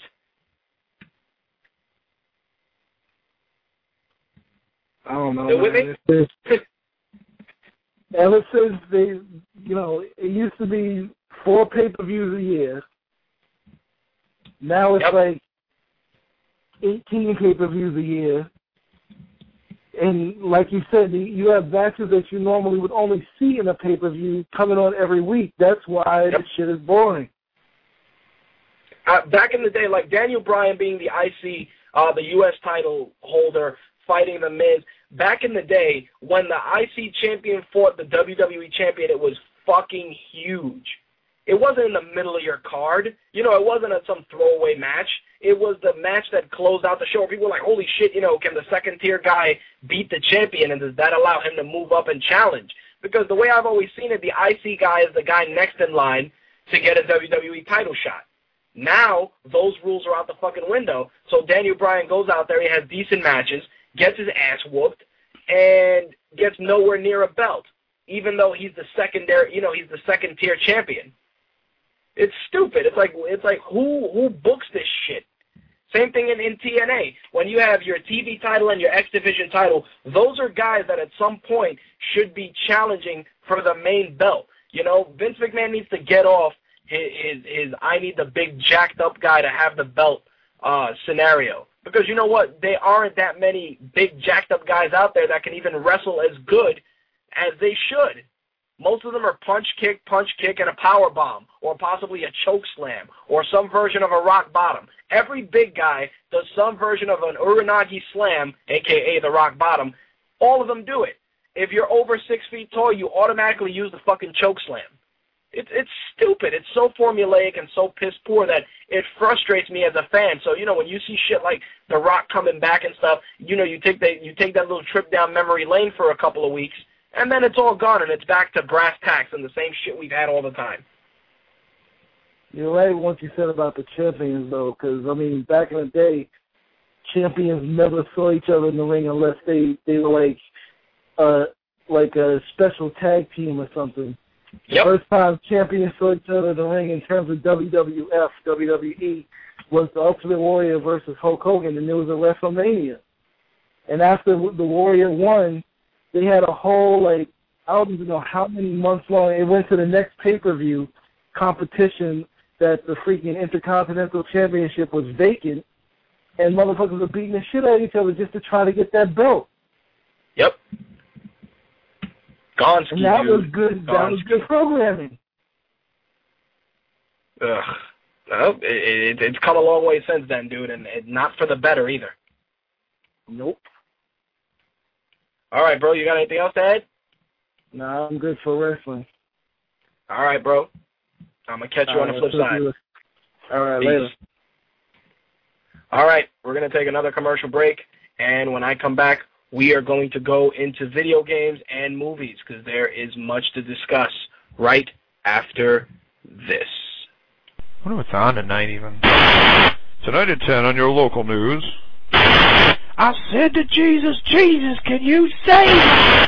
This is the deal of the century, people. I'm telling you. So, Jason, what are we doing tonight? Tumbling with Tumbleweed, Tuesday nights at 10 p.m. blogtalkradio.com Eastern Standard Time. Do you even know? Jason? Jason, are you there?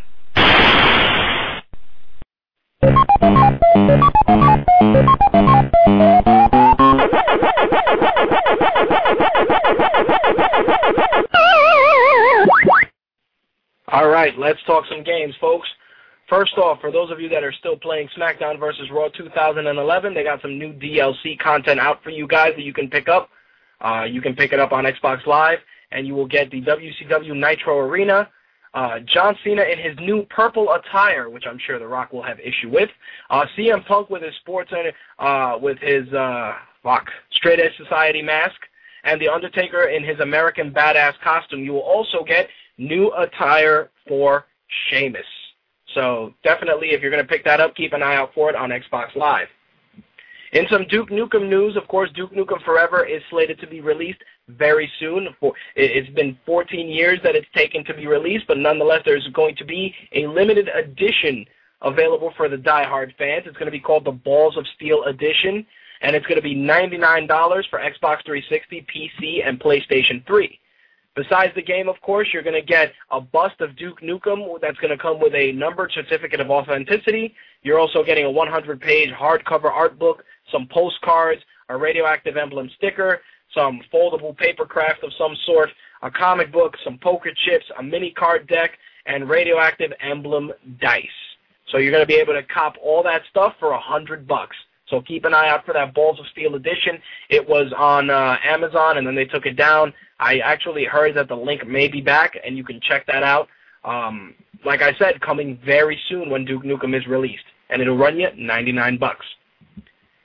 A game that I hadn't seen in a while and was brought back into the limelight, especially with Toy Fair happening this week here in New York City, was Spyro. Spyro's going to be making his return to consoles, and he's going to be using a new augmented reality technology to enhance the gameplay. The game is going to be called Skylanders Spyro's Adventure, and it's going to allow Spyro the Dragon to join various characters on multiple worlds. You're going to be using something called a portal mat, which you'll be able to put one of over 30 toys onto the mat, and it'll drop them into the game as characters. The characters are going to have internal memory that's going to save experience, gold, and improve skills, and you can transfer those characters to a friend's game to play co-op or versus. So definitely something that looks very interesting. I'd like to really see the portal mat in action. It sounds very hokey, of course, but it also adds a little bit of interest on my part just because they're using a new technology to bring it out. The game is going to be coming out this fall. It's going to run you $70. You're going to get the game, a portal mat, and 3 toys and trading cards. They haven't announced any platforms as of yet, but definitely we're going to be keeping an eye out on that very soon, and we'll be talking about it in future episodes of MTR. Also this week, the long-rumored and heavily discussed PlayStation phone finally saw the light of day, now known as the Xperia Play. Couple of things. You'll be able to pick up that phone in March, and it's going to have 50 games available. You're going to get a 5-megapixel camera, a 4-inch multi-touch display, and it's going to be handled by Verizon. So you're going to have some choices out there. Peter Farmer, head of marketing for North America, Sony Ericsson, said the Xperia Play, combined with the power of Verizon Wireless Network, gives you everything you need in a smartphone and the one you want, the ultimate gameplay experience. All phones are going to come preloaded with Asphalt Adrenaline 6, Bruce Lee, Star Battalion, The Sims 3, and Tetris. In addition to that, the phone will be running Android platform Gingerbread 2.3. So, couple of things with this. A lot of people have been complaining just because PlayStation 1 games will probably be playable on the Xperia Play, as will some other dedicated titles, and who knows, maybe some PSP titles depending on the strength of the hardware. There were a lot of people that took issue with the fact that you're going to have to rebuy PlayStation 1 games. But you know what? In regards to that argument, you have to rebuy PlayStation 1 games on the PSN network anyway. So it's just a matter of having that gameplay with you. Now, the question is, if you own the games on your PSN network, will you be able to use them on the phone? From what I've been hearing, no, you're going to need to do a completely new purchase to play those games on the handheld device. And I actually like this only because you're giving a lot of competition to the iPhone, and the Android platform is continuing to help that along. I feel that gaming as a whole is relegated to portable consoles, and there's actually a really good crop of games on the iPhone and the iPad, and Android also is starting to do that with Angry Birds and Word Feud and Words with Friends, you know, a lot of the casual games. So to allow you to play some PlayStation 1 games on your phone, hey, it's a good diversion if you're online, or if you're in a lobby waiting, or if you're in a waiting room, or even in the bathroom. No harm in it. I mean, as long as it's not outrageously priced, I can see it gaining some sort of headway. But, again, you have the NGP coming out soon, and you have probably a new iPhone and an iPad. At this point, Sony, in my eyes, is a little bit late to the party with this, just because they could have done something like this a lot earlier when the Android platform was not in its infancy, but definitely gaining a little bit more headway. Now, at this point, it's almost like Sony's just grabbing every angle they can to get gaming out there. And it may come back to bite them in the ass, because if you have an NGP or you already have an iPhone or an iPad, what incentive is there to play some of these titles? They really have to come out with good titles that will make you want to part with some money and pick up a brand new phone for the exclusivity of playing that. And honestly, the shelf life for phones, especially with Android and the constant updates, I really don't see it going longer than a year or two. And not only that, but if they come out with newer phones, newer hardware, will you be able to transfer those purchases over? These are questions that Sony's going to definitely need to answer if they expect people to part with their money for this phone. But it should be coming out later on in March, and once I get further details, of course, I will be sharing it with you guys. Joystick put up an article this week confirming something that I had already known to be true, that Rocksteady's new Batman Arkham City will not support multiplayer. Arkham City is going to be a single-player only experience, according to Sefton Hill from Rocksteady. So anybody who was creaming in their shorts for some multiplayer in Batman Arkham City, sorry to burst your bubble, not gonna happen. But hey, Arkham City is still going to be a great sequel nonetheless. I'm definitely going to pick it up. Batman Arkham Asylum was fantastic, and Arkham City, I have a feeling, is going to be just as good. In something that I found very shocking when I read it earlier this morning, and I wanted to bring to the attention of you guys, usually when I talk about the console numbers, especially earlier on in early episodes of My Take Radio, I would continuously harp on the fact that PlayStation 2s were selling every month consistently. And it raised a lot of questions as to who was buying them, why would you buy a PlayStation 2, et cetera, et cetera, et cetera. But here's the best part, and I couldn't even believe this when I read it. It's been 10 years since PlayStation 2 debuted in Japan. Sony announced that there have been 150 million PlayStation 2 units shipped since launch. Sony also announced that the system has 10,828 titles available. And in addition to that, they have sold over 1.5 billion units of software. So that, PlayStation 2 was a solid system. There were many great games on it, from Metal Gear to God of War to Siphon Filter, Battle Arena to Shinden, Resident Evil, the list goes on and on. So these numbers, definitely not surprising in the least. For Pokemon fans that are listening, the Pokemon trading card game, which has been around practically 12 years now, you're going to be able to be playing the Pokemon trading card game online. Coming this April, you'll be able to play the Pokemon Trainer Challenge, a game that will let players make their own avatar and take on 14 AI opponents with cards. The game is going to come with 3 pre-made decks to use, and after April 6th, you'll be able to get some other decks in Pokemon Black and White that will have unlock codes in Pokemon Black and White to allow you to use these new decks. So for those of you that enjoyed playing the Pokemon card game, you'll be able to take it online in April. Good old Madden. Of course, for those of you that follow NFL football closely, you guys know that there is a possibility of no NFL season next year due to an NFL lockout. Of course, the NFL Players Association and the NFL brass have been back and forth negotiating on a lot of issues. And, of course, this raised the question of what happens with the almighty Madden, or as Slick likes to call it, Dat Madden. Madden, actually, I was actually looking forward to the Madden NFL exclusivity deal expiring, but according to 1UP, it seems that the contract has been extended through 2013. Originally, the contract was supposed to expire in 2012, but due to the lockout, they will have the possibility of expanding the contract one more year. So for anybody that was looking forward to seeing some more NFL stuff, definitely keep an eye out for that. You will be seeing Madden and NFL football on one game title for the foreseeable next 2 years. EA Games announced, for those of you that are PC gamers, that they will be releasing a Crysis 2 demo, which will be available for download March 1st. You'll be able to go to CrysisEA.com to pick it up. The demo is going to include the Crysis 2 multiplayer demo, 2 maps, plus 2 different modes of play. The 2 maps available are going to be Skyline and Pier 17. Crysis 2 drops on consoles and PC March 22nd in North America and March 25th in Europe.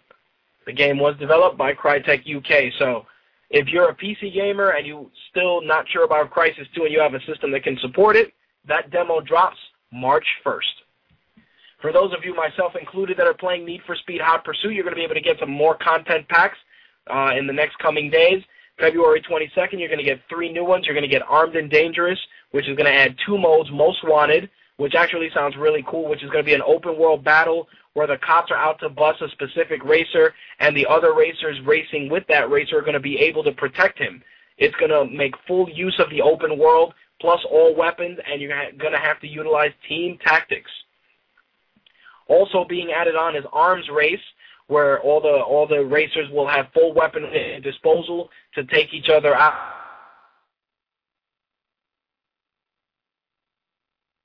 Going to have Lamborghinis, and 3 new Lamborghinis and 10 new events. And you're also going to get the Porsche Untamed pack, which will add 2 Porsches and 10 events. Each pack is going to run you $7, and you're going to need to download the 1.2 patch before proceeding.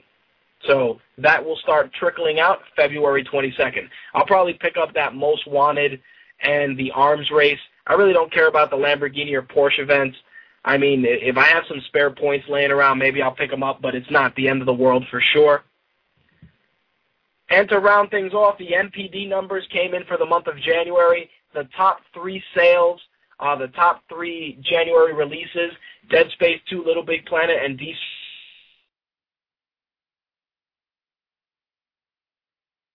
for MPD this month, well, for the month of January, I should say, was Just Dance 2, Zumba Fitness, Dance Central, and Michael Jackson The Experience, which all were in the top 10 this month. Hardware sales, of course, were nice and quiet. Microsoft did give out a little bit of information saying they sold 381,000 consoles, and Sony said that software sales were up 25% from last year.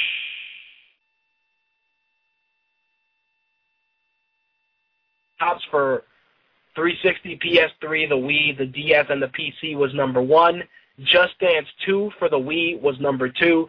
Dead Space 2 for the 360, PS3, and PC was 3. Little Big Planet 2 was the fourth most sold title in January. Zumba Fitness was number 5. NBA 2K11 was 6. Assassin's Creed Brotherhood was 7. Dance Central was 8. Michael Jackson The Experience was 9. And last but not least, DC Universe was 10. Surprising because a lot of people were not feeling the MMO fees associated with the DC Universe. So that is the top 10 MPD titles for the month of January. A couple of things. The dance genre is definitely going to be catching on, especially now that the weather's getting warmer. People are going to be able to get their fitness on outside. So I'd really like to see these numbers when the weather gets warmer to see if the dance titles continue to sell. I'm also assuming that there was definitely a lot of carryover from Christmas. So we shall see how things look in February. I'm going to take another commercial break.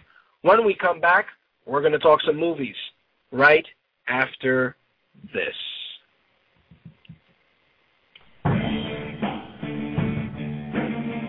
Ladies and gentlemen, the hottest place on the internet for wrestling and video games is, of course, WGS Radio. We got it all.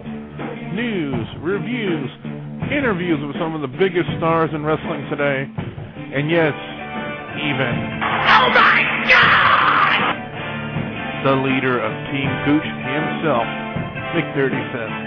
That's every Wednesday and Saturday night, 7 p.m. Central Time, and of course, for pay-per-views, 2 hours before every pay-per-view for wrestling. www.blogtalkradio.com/WGS Radio. We'll see you there.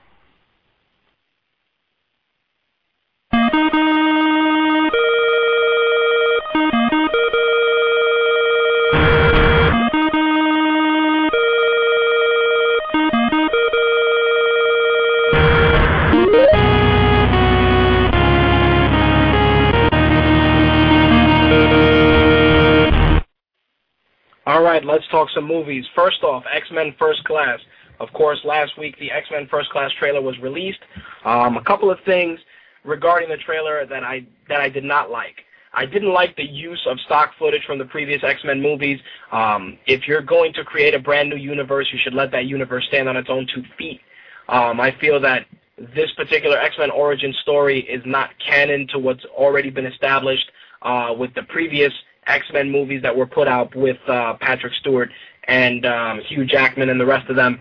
I really did not like that. I also didn't like the fact that the effects just looked a little forced, a little dated for my liking. I definitely think that it was more so relegated to the trailer, but something that just jumped out at me in particular.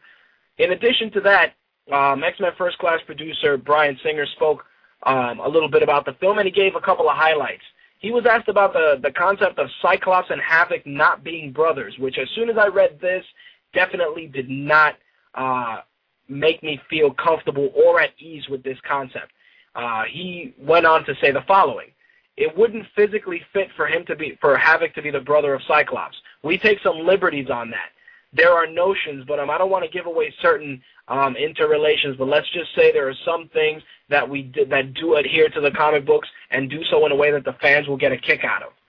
Translation: we didn't really give a fuck about what happened in the comics, so yeah, we'll kind of loosely say they're related somehow, but he may be a clone or some shit, but that's how I took it. I took it basically as, we didn't really feel like investing enough time into the fact that they are brothers. Hello, they are. There's no way that you can scratch that without making it totally obvious that you guys just didn't do your homework. Havoc and Cyclops are brothers. There's also a third brother that popped up in later books. But as long as I've read X-Men, Cyclops and Havoc have always been brothers, period. Alex Summers and Scott Summers are related. What are you going to make them now? It's stupid. It's stupid that they want to go and change that little nugget of information, considering that you're not even referencing Cyclops in this fucking movie, so what does it matter? When asked about the film's story arc, he said those things can move forward in the future. That's one reason why we wanted to call the film First Class, even though it isn't First Class in the comics as fans know it. You couldn't really tell the story without going even earlier and explaining how they got there and how it came to be. I like the title, so we kept it. But this is a prelude in a way that will eventually lead to the scenarios that fit in more clearly with the First Class comics and situations. Translation, we didn't want to go and get all the overpaid actors that we got for the other X-Men movies, so we figured we'd go further back in X-Men mythos to get actors that we can probably have cheaper and to have for more than 1 or 2 sequels. That's really it. I think that they really took it back to, 1, retelling the X-Men story, but also 2, it definitely had to be money. It had to be. I just don't like the fact that they're going in this direction with certain things. The movie does show promise, but it doesn't show promise from the X-Men that we've come to expect. If you're going to go and see this movie with the expectation that you're going to get X-Men like original with Hugh Jackman and those guys, and even the lackluster third film, you're going to be sorely mistaken. This is just a completely new take on the franchise and something that you're just going to have to go in there with an open mind and possibly enjoy. Right now, I'm really treading cautiously in regards to my enthusiasm for this film. Right now, it's something I'm going to see. As a comic fan, I'm going to see it, but there's just certain things that definitely concern me. Moving on to some other Marvel news, of course, another situation of cart before horse. Captain America has not been released yet, but guess what? Marvel has already hired writers to write the sequel for Captain America First Avenger. The 2 writers that wrote the first film, Stephen McFeely and Christopher Marcus, will be working on the sequel. Of course, Chris Evans will be reprising his role, and the sequel is believed to take place in the present day after the Avengers. But they haven't given out any story details as of yet, obviously because, hello, motherfuckers, the first one isn't out yet. But second Captain America movie, expect it sooner rather than later. Some box office numbers. I can't even believe that Adam Sandler's Just Go With It was number 1. He actually defeated the almighty Justin Bieber, who was number 2. $30.6 million for the Justin Bieber movie. Romeo and Juliet was number 3. Considering that I saw maybe 1 or 2 commercials for that movie, I'm surprised it did so well. The Eagle was number 4. The Roommate, a.k.a. Single White Female 2.0, was number 5. The King's Speech was 6.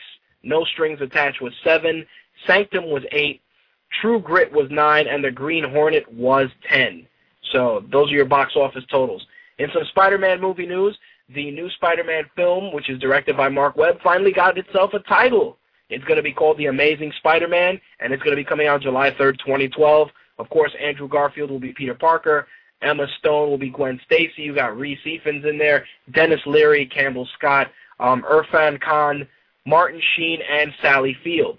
As of right now, there's rumors going around that Irfan Khan will be playing the role of Nels Van Adder in Amazing Spider-Man. In the comic books, if you research Nels Van Adder, he is an Oscorp employee that ends up becoming the Red Proto-Goblin. Nobody knows yet if that transformation is going to happen or if we will even see the Green Goblin in this film. But as of right now, Nels Van Adder is the villain. I don't know if anybody else is involved, but he seems to be the main target thus far. In some Batman movie news, of course, Marion Cotillard and Joseph Gordon-Levitt were announced to be cast in that movie. Joseph Gordon-Levitt will be playing Black Mask, Roman Sinois, and Marion Cotillard will be playing Talia al Ghul. Again, when I posted this on the Facebook fan page and I asked for feedback, Bronx, one of our staff members, said that there were too many villains in the movie. I mean, you have Selena Kyle involved, you have Bane, you have Talia, and now you have Black Mask. Whether they're all part of the League of Assassins and tie in with Talia, who knows? But as of right now, those seem to be your core 4 villains. There's also rumors that Hugo Strange may be involved.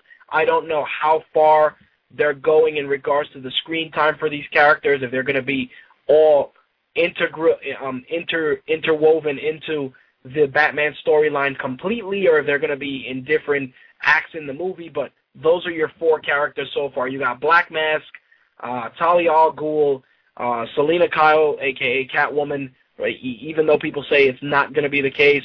Anne Hathaway is playing Catwoman, so you guys better get ready. And, of course, you have Bane as well. So it's going to be interesting to see how they mesh all these characters in with a time allotment of 2 hours. But we'll see. In some other news, of course, I told you that 21 Jump Street is slowly coming together. Of course, Channing Tatum and Jonah Hill are in this movie. And a newest addition to the cast is Ice Cube. He will be playing the precinct captain, who originally was played by Steve Williams in the original 21 Jump Street. So keep an eye out for that, probably during the summer. Now, in a little bit of what the fuck movie news, Arnold Schwarzenegger mentioned on Twitter that he is looking to make a return to acting. As such, Universal is already keeping an eye out for resurrecting the Terminator franchise and involving Arnold as well. Universal is looking at Justin Lin, who directed the first 3 Fast and Furious movies, to possibly direct the newest installment. As of right now, the plan is for Lin to work with writer Chris Morgan, who worked on 47 Ronin, and of course, if this all happens, Arnold Schwarzenegger may be coming back to the franchise. Terminator's kind of been quiet. The Terminator series has been quiet as of late, obviously because of the company Pacific Corp, which acquired the rights to the franchise during the bankruptcy court proceedings. And in addition to that, you didn't hear much about Terminator due to the mediocre box office numbers for Terminator Salvation. So it should be interesting to see what they can do to involve Arnold Schwarzenegger in another Terminator movie, considering that he is old as shit. But that's going to be news for future episodes of MTR, especially if they're going to use Justin Lin, who did the Fast and Furious. Next, in some Wolverine news, I always fuck up this guy's name, Darren Aronofsky gave a little bit of information regarding the next Wolverine movie, which is going to be aptly just titled Wolverine. He said that it is not a sequel, and he stated that he loves working with Hugh Jackman, and he wants to do something that hasn't been done yet.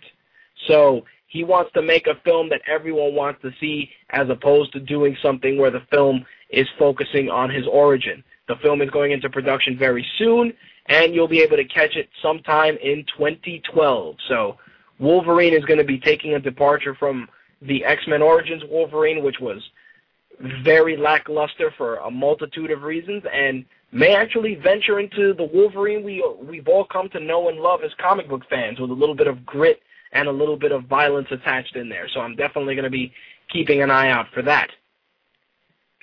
Here is a stat I wanted to share with you guys that just boggles my mind.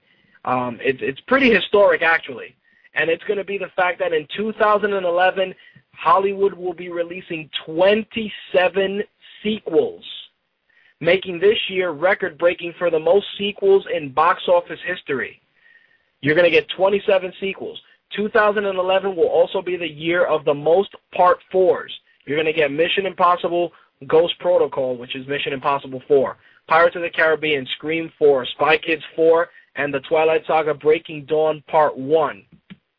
In addition to that, you're going to get a lot of Part 5s, including Fast and the Furious 5, Final Destination, Puss in Boots, which basically is the 5th Shrek, X-Men First Class being the 5th X-Men movie, and, of course, the 5th Winnie the Pooh film. So 2011, year of the sequels, which is insane. It's just the fact that there's that many historic sequels and such minimal first-party releases that it's sad. It's sad that we're going to be plunking down our hard-earned money to see, the 5th Fast and Furious. It's not that there's anything wrong with that. It's just insane that they'd rather go back to the well multiple times and actually generate 27 sequels. It's absurd. In some TV news, of course, I've been talking to you guys about the Wonder Woman TV series David E. Kelly is putting out.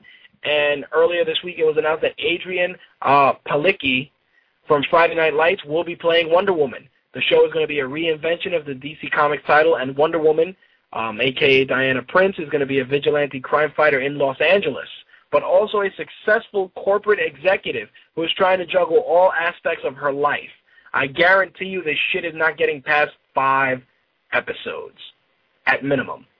Just because you're already starting to tweak shit a little too much, but, hey, it's something where they're really going back to the well. Like I said, they're bringing back Charlie's Angels, they're doing all this shit with TV, and I know that Slick had wanted to voice his opinion on that, and I believe he is back on the line. Let me just bring him in real quick. Slick, what do you got on this Wonder Woman business, homie? Yeah, I had seen that news as well, and I made a little post about it. I was actually asked people, I was taking bets on how long the show was gonna last. So you're saying 5 eps, which is less than what everybody else has been saying. Well, I like to say 5 and 14. Well, you know what it is? I like 5 episodes because, you know, when you're going weekly with it, you have opportunities to kind of improve on certain things. One show that's continuously had moments of greatness and then a complete spiral into the fucking shit is The Cape, which Andrea's been writing about every week. And, you know, I've been watching it as well.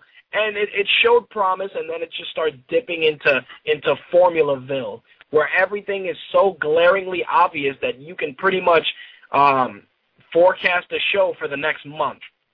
If Wonder Woman comes out of the gate using that same piss-poor storytelling, I don't see it getting past 5 episodes. You know, it takes at least a month for you to get acclimated to a show. You've seen enough shows, especially some of the newer crop of shows that got cut off. Usually by the 4th episode, you know if you're going to continue vesting enough interest into it. My thing is, you look at the Wonder Woman character, the real Wonder Woman character, she's entirely too violent for NBC. This is true. But they're probably not even going to go that route. Like I said, considering the fact that she's going to be an executive, a successful corporate executive, and a vigilante crime fighter, I don't really see her doing nothing more than, you know, some fisticuffs, maybe a golden lasso or so, but it's not going to be on that level of violence that we've seen in the comics for sure. Just because they can't embrace that, because they want to empower Wonder Woman's character, but they also want to play it safe. That's what I was saying. I was like, she's too violent to do it right on TV, and the 80s style Wonder Woman TV show is not going to cut it these days. Nope. You see how superhero shows, as you know, from Smallville to The Cape to countless other superhero shows that have come and gone, if they don't grab you within the first couple of episodes, it's a recipe for disaster. The exclusion to that is Smallville, because Smallville came out of the gate strong. It kind of reimagined the stories, but it didn't reimagine them to the point where, you know, you really hated it. You know what I mean? It kept it engaging enough. Of course, Smallville has also spiraled down that path, but it's maintained a level of engagement that's kept it around long enough. If this show doesn't come out of the gate with a bang and deliver, I mean, David E. Kelly has a great track record with Boston Legal, Ally McBeal, Harry's Law, which is currently on television. You know, he has a good track record, but my concern is the fact that people really just are going to tune in for Wonder Woman. And that's the thing. Like, when you put that name out there, like Superman, you put Superman out there, people get intrigued. Wonder Woman is a little bit of a hit and miss character, depending on how you structure the character for the demographic. You know, because if you're catering to males 18 to 24, you know, you got to make Wonder Woman look super hot. You got to make the costume borderline, you know, a little skimpy, and you got to make sure to add a little bit of stuff to engage the male audience. It's all a matter of what audience this show's catering to when it drops. And that's the thing. They're like, so some of the people that I talked to said that, well, as long as they have a hot chick, the show will last. I was like, no, that's not going to cut it, because you have a show that was on NBC last year, Undercovers, which had eye candy for men and for women. And it actually was a good show. It was well written, had good interaction between the characters, and it didn't make it to 2011. True. So I'm like, if a good show can't make it, what hope does Wonder Woman have? This is true, but you know the funny thing with that? Look at a show like V, which we've both been watching, and V is a guilty pleasure. If you don't watch V with the expectation of hokiness, you're going to think it sucks complete shit. So the same rules apply to something like Wonder Woman. If you don't come out of the gate with something passable within the first few episodes, people just aren't going to give a shit. I think the reason why a show like V lasts, I like it, but it's giving something that other shows aren't. I mean, there's a whole bunch of good versus evil shows, but there's no, alien invasion on Earth show right now other than V. So correct. That's literally the reason why it's still on the air. There's nothing that a network television Wonder Woman show could bring to the table that's either not already being done, because even though by that time Smallville will be over, it won't fill the gap that Smallville fans want, and it won't be anything fresh. It won't be anything that people will really give a shit about. I mean, they tried, same network, NBC tried it with the Bionic Woman, and that didn't last either. Neither did Birds of Prey, for that matter, on the CW. There you go. I think that there's an inkling that they'll be able to fill in a void that Smallville leaves once it's over, but without any good storytelling and a decent amount of violence, it's just going to be another, another superhero show with romantic undertones. Because even the Cape has kind of ventured into that territory with certain things that they're tossing out there. Spartacus airs on what, Stars? Spartacus airs on Stars. It also streams on Netflix.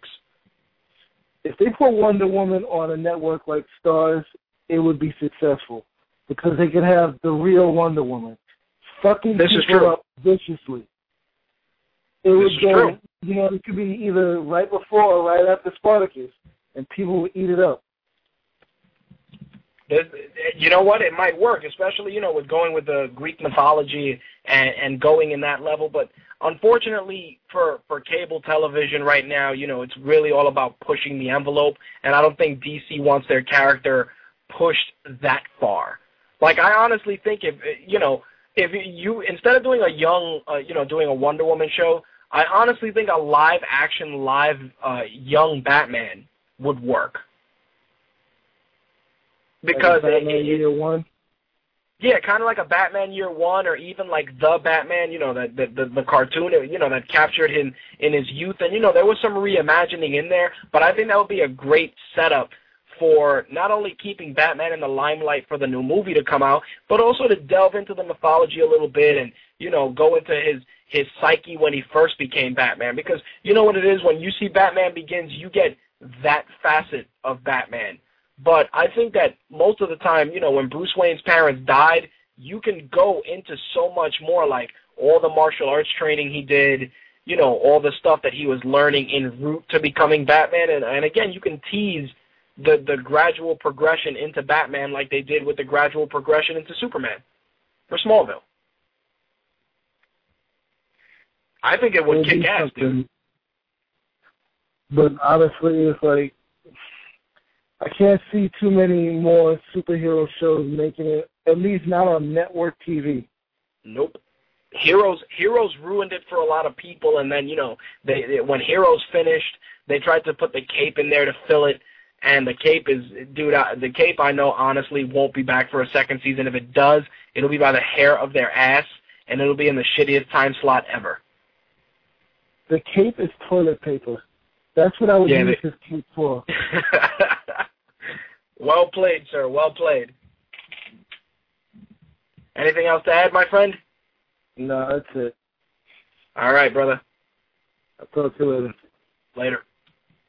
All right, we got a last bit of news. After Megan Fox turned down the role for Lara Croft, it seems that a new leading lady has come into the forefront, that lady being Olivia Wilde. Olivia Wilde is being rumored to be assuming the mantle of Lara Croft for the upcoming Tomb Raider reboot. Someone close to the project said this would be a far darker and more serious Tomb Raider movie. The idea is to get a top director and an intelligent script and make this an empowering character for women as well as a popular one with men. Olivia is just one of the names being suggested for the lead role. She would appear to be ideal. Let me tell you something. The buzzword now for movies being successful is going darker. How much darker do you need Tomb Raider to be? Tomb Raider doesn't even take itself seriously. Tomb Raider is the longest running Raiders of the Lost Ark tit joke I've ever seen. There's always jokes about Lara Croft's sexiness and her sex appeal and her boobs, and no, just leave it alone. Let the franchise rest quietly in peace. You want to bring it back? Why? Honestly, if you want to go one better, the Tomb Raider series would actually make a passable TV show. Because you can send Lara Croft on countless adventures every fucking week. But another movie, no one's going to give a shit. I honestly think Tomb Raider on the small screen would fare better than Tomb Raider on the big screen. Last two bit of news items for this week. Of course, Entertainment Weekly, if you check it out this week, Henry Cavill is on the cover. Of course, Henry Cavill is your new Superman, and in the new Zack Snyder-directed Superman project. Zack Snyder gave a little bit of commentary, and I managed to pluck a couple of lines out of there. In regards to wearing the Superman suit, Zack Snyder said that if you can pull off that suit and put it on and pull it off correctly, that's an awesome achievement. Henry Cavill said he felt he was not ready. He stated, all I could think was, oh God, they're going to look at me and go, he's not Superman, not a chance. But the actor inside of me was going, you are not ready, you're not ready either. Zack Snyder said that when Cavill came out wearing the suit, no one laughed. He said other actors put the suit on and it's a joke, even if they're great actors. Henry put it on and he exuded this kind of crazy, calm confidence that just made me go, wow, okay, this was Superman. I mean, a lot of people were complaining about him portraying Superman, but I think he does work, especially if you look at the cover of Entertainment Weekly this week. But again, I just say the same thing. It's beating a dead horse a little bit, but Brandon Routh was fine as Superman at that point. But Cavill looks like he can pull it off, and Snyder seems to think that he can do the franchise justice, so let's keep an eye out. I really am going to reserve judgment at least until I see a bit of a trailer or some sort of a teaser before really digging in and giving a full-on breakdown of what I think of the series as a whole. So I wish Zack Snyder the best of luck, and I will be watching it with much interest. And lastly, to close things out, Shane Black, who directed Lethal Weapon and Kiss Kiss Bang Bang, is more or less a lock for doing Iron Man 3. He's still in final negotiations, but he will be the guy that many people are looking forward to seeing doing it. Some people are wondering if he's going to write it, since his previous writing credit was Kiss Kiss Bang Bang, which starred Robert Downey Jr. coincidentally. Iron Man 3 will be dropping May 3rd, 2013. So it's a long ways off, but this stuff moves fast, and before you know it, I mean, it wasn't too long ago where we were just talking about rumors for the new Transformers movie, and July 1st will be here before you know it, and we'll be talking Transformers then. That's going to wrap it up for this week, folks. I want to thank Ninferno for dropping in from DualShockers and discussing all the great work they do. You can follow him on Twitter. It's Ninferno, N in front of Inferno, on Twitter. You can also look for Gary, MMA_Gospel_Gary on Twitter as well. And you can check out his site. It's MMAGospel.com. And you can listen to MMA Gospel Radio every Wednesday at 8:30 p.m. Eastern on the Blog Talk Radio Network. DualShockers, of course, has their Dualcast and their Shockcast. You can look for those on iTunes. And be sure to stop by their site, DualShockers.com. That's going to wrap it up, folks, for My Take Radio episode 79 for Thursday, February 17th, 2011. Just want to throw a couple of quick plugs out there. Of course, DualShockers.com, MMAGospel.com, the crew at GamerFit Nation, super supportive of My Take Radio, the crew from Beantown Gamer, MichaelJaiWhite.com, Michael Jai White's website, SuperheroStuff.com, who are great supporters of the show, VGNRadio.com as well, the ladies from GirlGamer.com and GamingAngels.com, who support the show, Darksiders, got to throw some props to those guys, Darksiders 2, we'll be talking about that soon, Jeff D. Moline, Max Geiger, and Dr. Armand Dorian from The Deadliest Warrior. We will be talking Deadliest Warrior next month, hopefully, so definitely keep an eye out for that. Jeff D. Moline will be returning, and we will be talking about the newest season of The Deadliest Warrior. Of course, Tumbling with Tumbleweed, that's Don Anderson's show. That's Tuesdays at 10 p.m. on the Blog Talk Radio Network. BornStubberRadio.com, that's Blaine's show. Blaine did a kick-ass job assisting with the redesign of MyTakeRadio.com.